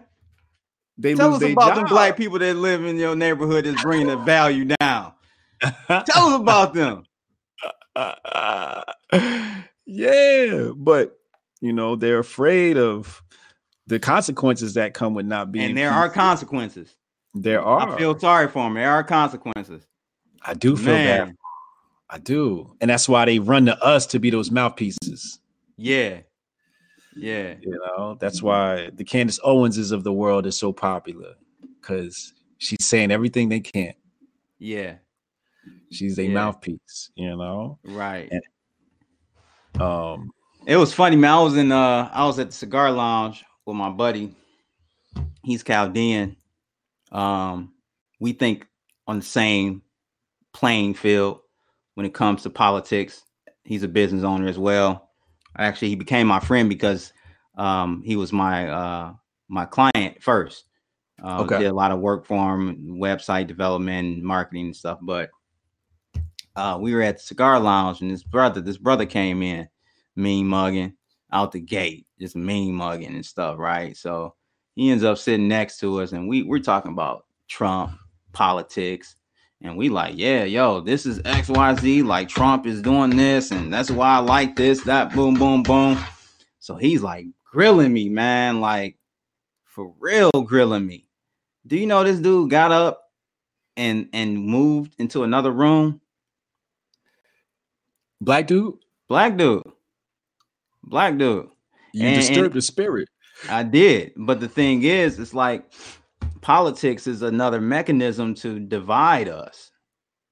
You know what I'm saying? We, once again, going back to entropy, we were once on one accord. We were all Republicans behind, Martin Luther King Jr. And we had a clear focus. We had a clear plan. Not saying that Republicans today are better than them. I mean, they are, but I'm not like I'm politically agnostic, to be honest with you. Right. It's just that right now, well, actually, for maybe last 10 maybe last 10 years, 12 years, I've been leaning on the Republican side with most things. But don't get it twisted. They're not for us either. I'm just saying, you know what I'm saying? Right. But that political political topic, man, really divides us, man, and it's sad. It's sad. Yeah, when the election was happening and Trump was whatever getting running against Hillary, I was at the gym and there was an older brother there, and we got to talking and he was young blood, how to he like, young blood, what you think about this out here, man? You think Trump gonna win, man? Da, da, da. He better not win. Da, da, da. So me knowing he's a boomer and he can't handle this conversation, you went ahead and hit him with it. You hit him with it? No, okay. I had him, but I said, don't worry, bro. Hillary's gonna win. They're not gonna do this. Because I couldn't find it in myself. I knew what would happen. He would look at me like I was the enemy. Nigga, I'd be out here trolling, dog. I'd be having conversations and just be letting it hang out. Like it happened before too. I was at a cigar, another place downtown Detroit, and the thing is funny though, because a lot of brothers are actually Trump supporters, bro. People out there, don't let the media fool you. Most of my boys are actually Trump supporters. But it was an old head, like you said in your example. He was sitting on outside. We were all smoking and stuff. We were all, me and the fellow were talking about Trump, and he was looking over. He didn't say nothing for a while. Then he just had to. He said, man, you really like that scum? You like that white? You like Trump? Come on, man. You gotta be joking me. You like Trump? I'm like, yeah. And so I started breaking it down. Yeah. When you break it down to them, instead of how Democrats do, they speak in vagueness. They speak in, you know what I'm saying? They speak in real, real grand, broad, esoteric type of, it's never specifically. Yeah. You got to hit him with the facts, man. And he had nothing to say. Like, he just. Well, that's what I do too. The gym just wasn't the place. Like, I came in there for a workout. I'm like, I really don't got time to be like red pilling this nigga right now. Right. I came here to get my workout on. And he came to get his workout on. And I know if I start this conversation, my workout getting pushed back an hour. I was there with my homie. My homie know how I get with these conversations. Right. Like, let me respect my homie time. Yeah. Because he just want to work out. That's the best thing to do. What I like to do is red pill my Uber driver. Most likely they're gonna be liberal. Yeah, most likely. So I've had a bunch of Africans, and I usually chill out for a second, and then like, how do you feel about Trump? I just say it like that because it's easier to talk to a foreigner than it is a Black American. Yes, absolutely. They're not as indoctrinated. Nope. They're not as. It's almost like they don't got a dog in the race. Right. Whereas Black people feel like they got a dog in the race for some odd fucking reason. Right. So they're more willing to listen. So, I had this one African driver, and by the time the ride was over, they was like, yo, I'm going to look into this shit. You making sense. You know what I'm saying? And I'm like, look, you just got here from Africa. I'm trying to let you know the stilo for real. Yeah. Don't get caught up in this shit because they trying to divide the nation. Yeah, they are, man. That's the biggest thing behind Trump. They have, though. It's not tried, man. They have successfully. I've watched it. It's so bad, bro. They've divided blacks and whites and whites and whites. You got whites gang. They be so gang with it, man. Like, I watch Fox News and stuff. They be on there going crazy, bro. The Democrats are just this impeachment process is just bad for the Constitution and da da da da da. I'm sitting up there like, dang, man, it's bad, bro. Yeah. And I look at Black people as being the front lines, like the Civil War, and they put us out there on the front lines to die first. I feel like the liberals do it to us and the conservatives do it to us because they both do. Yeah. They both do. Because technically, because we can say things. Liberals more than conservatives, though. Absolutely. Liberals more than conservatives. Absolutely. And I feel like this is very much a white war. And This is stay our asses up out of this joint. Yeah, this ain't they got shit to do with us. It really don't, bro. Because it's a lose-lose anyway it go for us, man. Damn. Hey, when Trump said, "Hey, what do you have to lose?" I was like, "My nigga, my nigga, I'm voting for you." He said, "What do you have to lose?" I said, "Right, you're right. I ain't got nothing to lose." You got nothing to lose, you know. But I feel bad for us when we are so emotionally involved in this. Because when you look at what the conservatives are complaining about, it ain't about the black people. No. When you look at what Nick Fuentes and the Groypers are doing and Charlie Kirk, that shit ain't got nothing to do with black people. No. They gripe is white on white. Yes. This is our opportunity to let white people hash out their little civil war while we rebuild our brokenness. You think it's gonna get? It could possibly get that far, bro. A civil war. Well, I mean, when I say civil war, I don't mean it in the sense of guns and violence. You don't think it? You don't think it'll get that far? I think it could. The Democrats. I've never seen a group so vile. So they're bad, man. They are a threat to a lot of, like, it's crazy, man. It is crazy. It could really, because this whole impeachment thing is unconstitutional. They're using impeachment in a way that it was explicitly written in the Constitution or whatever, that it wasn't supposed to be used in this manner for political sabotage. That's what they're doing. Yeah, that's what they're doing. Yeah, and so it's a high watermark. This is a watermark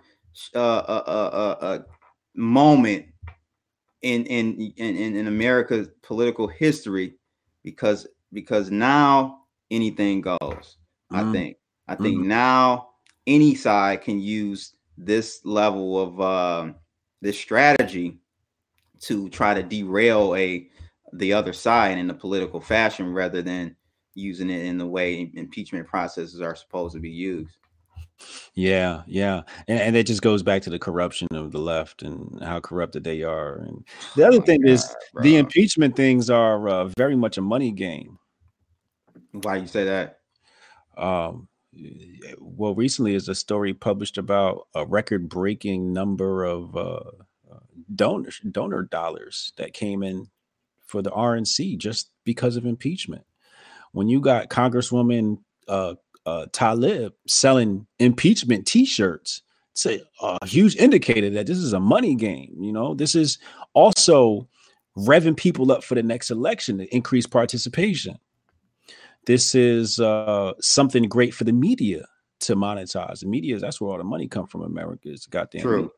True. You know, so as long as they can keep us glued into this thing, because think about what it takes. Usually it takes like a little, school shooting to get people to talk about this stuff, or a Trump. Oh, you mean the one the other day? Well, all of them though, but yeah. Usually they try to do that. And I feel like impeachment, this is very much a publicity stunt. It's bad, man. It's so bad, man. I actually look at the evidence. I'm looking, and I don't know, you on Twitter more than me. You're pretty big on Twitter. I don't know if you saw the hashtag trending. Was it yesterday or the day before yesterday? Impeachment Day. You see that hashtag trending? Man, I went through and looked at those comments, those threads, bro. People are so brainwashed, and most of them don't even know what's going on. They haven't done any research, any due diligence, in any form or fashion, and they just go on with the narrative. I can't wait. I'm so glad today we're starting the process to impeach Trump, and people don't even know what impeachment is. Like, impeachment is just having hearings and stuff about, it's not necessarily, even if you impeach a president, doesn't mean he's leaving office, idiots. Like, learn what impeachment is. Right. So, right. It's so crazy. You brought up something. This is the last thing I'm gonna ask you, and we'll close up for the peoples. Earlier you were talking about how the black guy couldn't even sit around you; he had to leave, right? So let's talk about the emotional ramifications, or the emotional investment of the black community, based upon false pretenses, as it relates to Trump. Yeah. And the consequences of this, the missed opportunities from this. What do you think about more so missed opportunities in my opinion? You hit it on the head right there. Missed opportunities, bro. So I mean, you look at the stats, whether they are inflated, rigged, or whatever. I don't, whatever. But blacks are more employed under his presidency than ever. And so I mean, it's a good. Him being in office is a good opportunity for blacks to really get their stuff going and their businesses going. It's a more of a business friendly administration for all. He's done stuff with the prison reform. That was huge. He's even done stuff for that was a 180, by the way. He was going the complete opposite direction on prison reform when he first started out. So yeah. And he's done stuff for as far as historical black colleges to get more funding.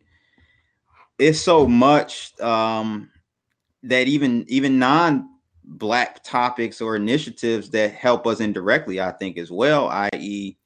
border, trying to clamp down on this illegal immigration. That's taken away from jobs that many of us can have. If we can get that under control a little bit better, I think that's a good thing. It's like, hey, come over here, just do it legally. We don't have a problem with you coming over, but you can't come over here and just take up resources, not pay taxes, and take all the money and just freeload and benefit. And really, it does us injustice, meaning blacks. Yeah. Black male, like we below them. Right. In that scenario. So, what you said as far as take advantage of it, I think is what we're not doing. Yeah.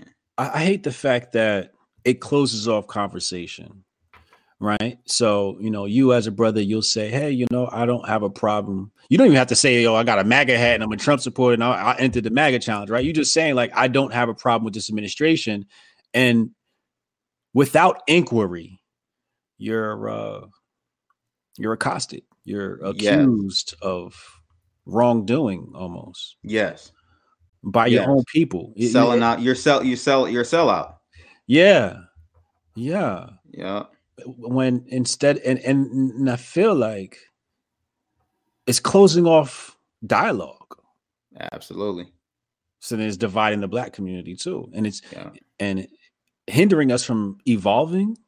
Yes. Because if you're not allowed to, so for example, like the Indian community, the women and the men and the children separate. The children, they go play, the women, they go talk woman stuff, and the men, they sit down and they talk. Now the men are going to go and they're going to argue politics. Right. And they're going to organize and they're going to say, look, 50% of you go Democrat. The other 50% of us are going to go Republican. You know what I mean? Mm-hmm. Or they'll say, look, we're all going this way. And then next time we're going to all go that way. Right. But they're organized. Yeah. If you can't have discussion, you can't organize. Correct. Because you don't know what the other side is thinking. Bingo. Yeah. So with my man, him just getting up and leaving, I don't know what I offended him. What offended him that I said. I don't know what his viewpoints are. I don't have a chance to have a rebuttal. None of that. So that was a lost interaction for me to learn maybe something from his viewpoint and, for him to learn from my viewpoint. Yeah. Yeah. I'm around my aunties and stuff. And, I'm the crazy uncle that goes hotep at Thanksgiving. Mm-hmm. That always wants to talk of politics or problems or whatever. I want to have serious conversations. I don't want to sit around and talk about basketball, wives, and sports, right? That's what my family, I grew up like that. We used to, it was like 5 of us, 6 of us, 5 of us in a bungalow. We lived all together in the hood. We weren't poor, but we were working class, Black American family in Detroit. But we would have, that's what we would do. We would debate.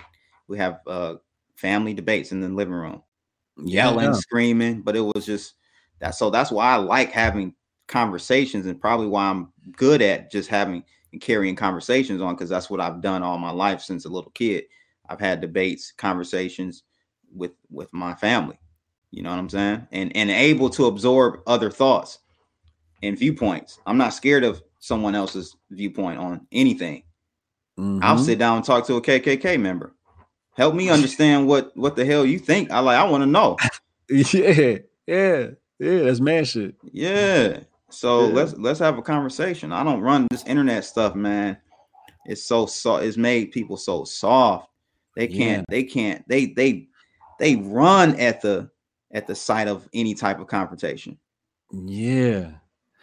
You know, with my family, the men will debate, right? And then the women will get annoyed. Y'all too loud, this, that, change the topic. And I feel like that's bad, right? Because the women hear the name. Like, I've had auntie be like, I don't want to hear that name. It's just like, yo, y'all let this dude affect you that much? They do. That you can't even say his name. So then it prevents the men from being able to construct and plan our community. Think about like how often you might get with your family. It might be just at holidays. Correct. So if the few times that your community gets together, you can't strategize and argue and debate, how do you mobilize? And I feel like it's mostly Black women who are affected by this Trump thing. Yeah, I just told you, like, most of my bros are open-minded, even if they're not necessarily fully on board with Trump. There's some level-headedness with it when it comes, for the most part. You know what I'm saying? But the women, most women, my wife, with the exception of my wife is definitely on, like, she gets it. But that's, I mean, I married a person that would. That's how it should be. Right. Yeah, women, man, that's a Black woman, to see a Black woman even want to debate or discuss Trump is a rarity. I don't see that much. Yeah, I saw I think it was TP or Sarah. Some campus conservatives were on the campus, and they're basically getting, not physically assaulted, but their paraphernalia was getting thrown out. Their propaganda was getting thrown out. Their table was getting flipped over. They getting cut. That's what I'm saying, bro. Like, these Democrats are literally a terroristic group, bro. It's getting worse and worse. Right, but when I looked at the crowd, you know who it was? All Black women. It's all Black women, and I'm like, because somebody asked me, I didn't see the video. Somebody came to me and say, what do we do about this?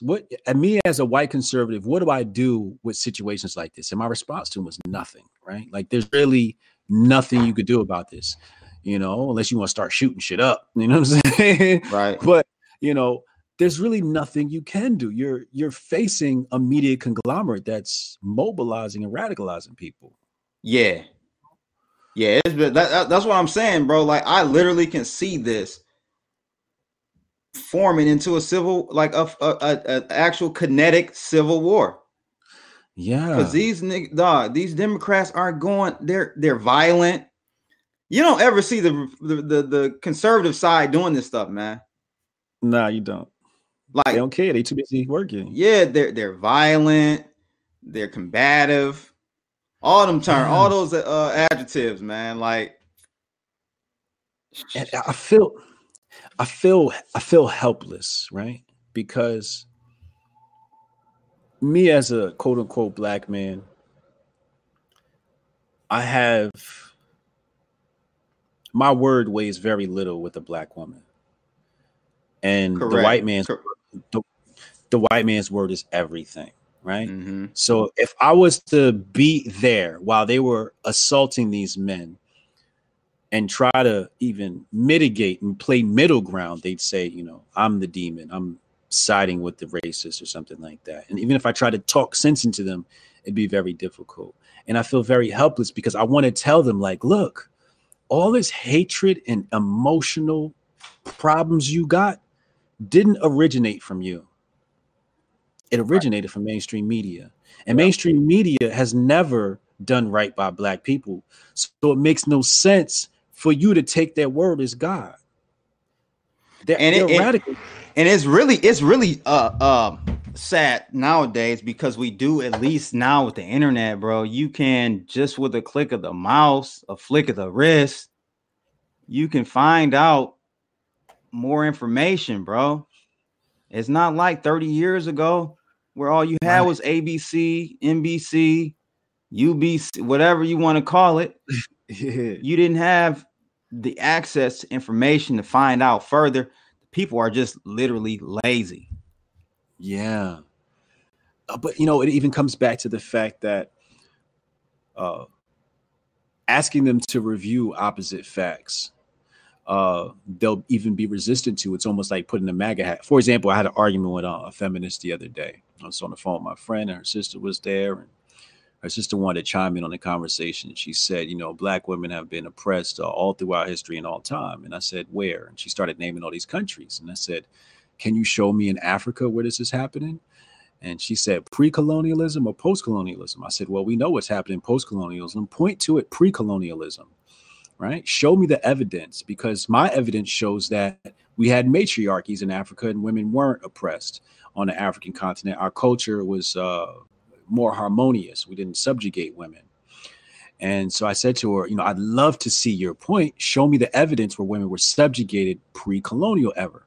And her response was, I don't got to prove nothing to you. Here we are trying to have a very decent conversation. And instead of just, you know, a level-headed person say, look, let me gather my information. Let me research that. Right. Give me your email and I'll send you some materials over for you to read. That's how I would do it. My point. Here, check this information out. But she knew she didn't have that evidence. So she resorted to like an emotional reaction and saying, oh, I don't have to prove myself to you. And I'm like, well, why'd you hop in the conversation? I wasn't even talking to you. And I didn't say that because I didn't want to escalate it. But right. This is what I'm saying. Yeah.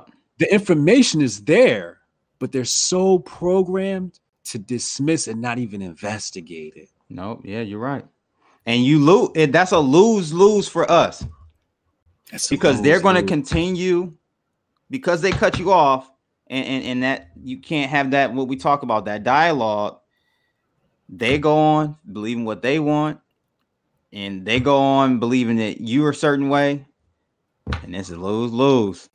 It's a lose-lose.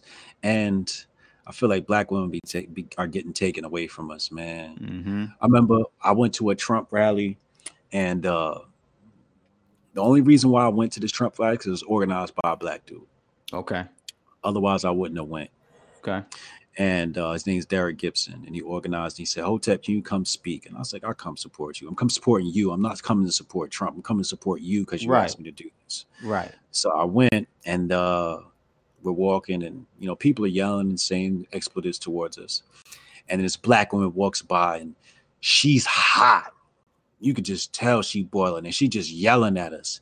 And she's with her man, and he's literally grabbing her and pulling her away, like, shut the fuck up. This shit ain't got shit to do with you. Like, leave them people alone. And that was a euphemism for me where we are right now in our relationships with our women, where they are like controlled over here, worrying about this thing. And the Black man's like, we don't got to worry about that. Worry about us. Mm-hmm.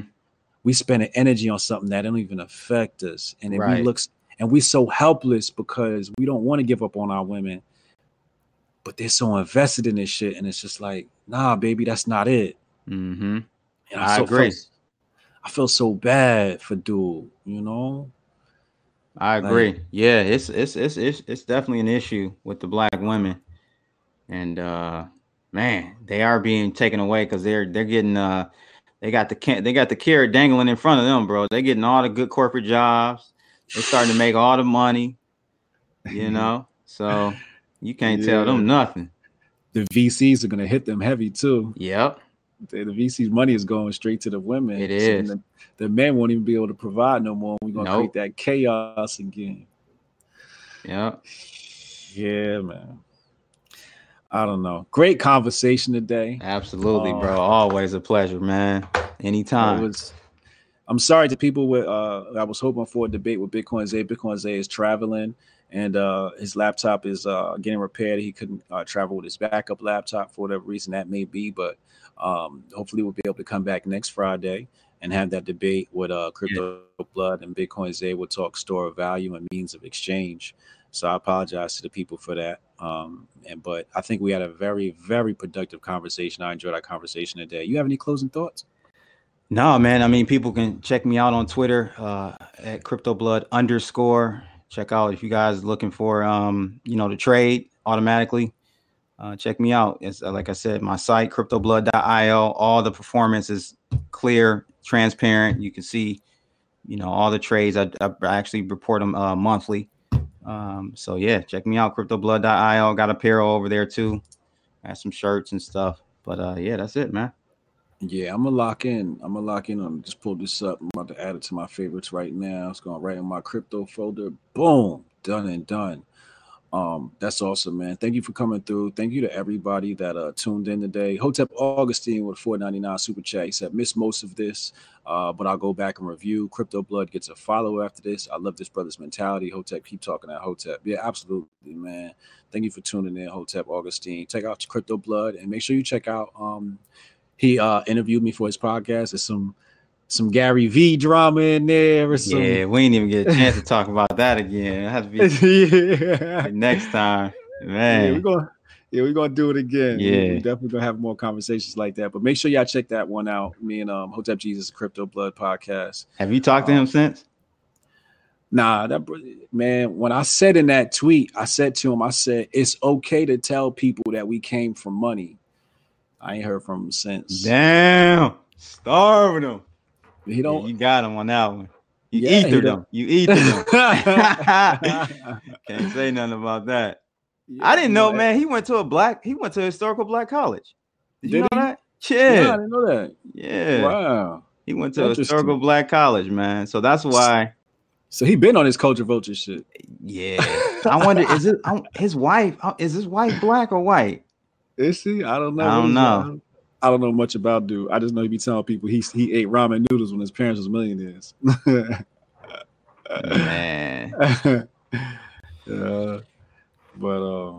Yeah, man, great conversation. Thank you for coming through. This was highly productive. If anybody that missed anything part of the stream, y'all know what to do, man. Hit the replay, watch the replay, man. I'll see y'all. Yeah, hit that thumbs up, subscribe. Holla.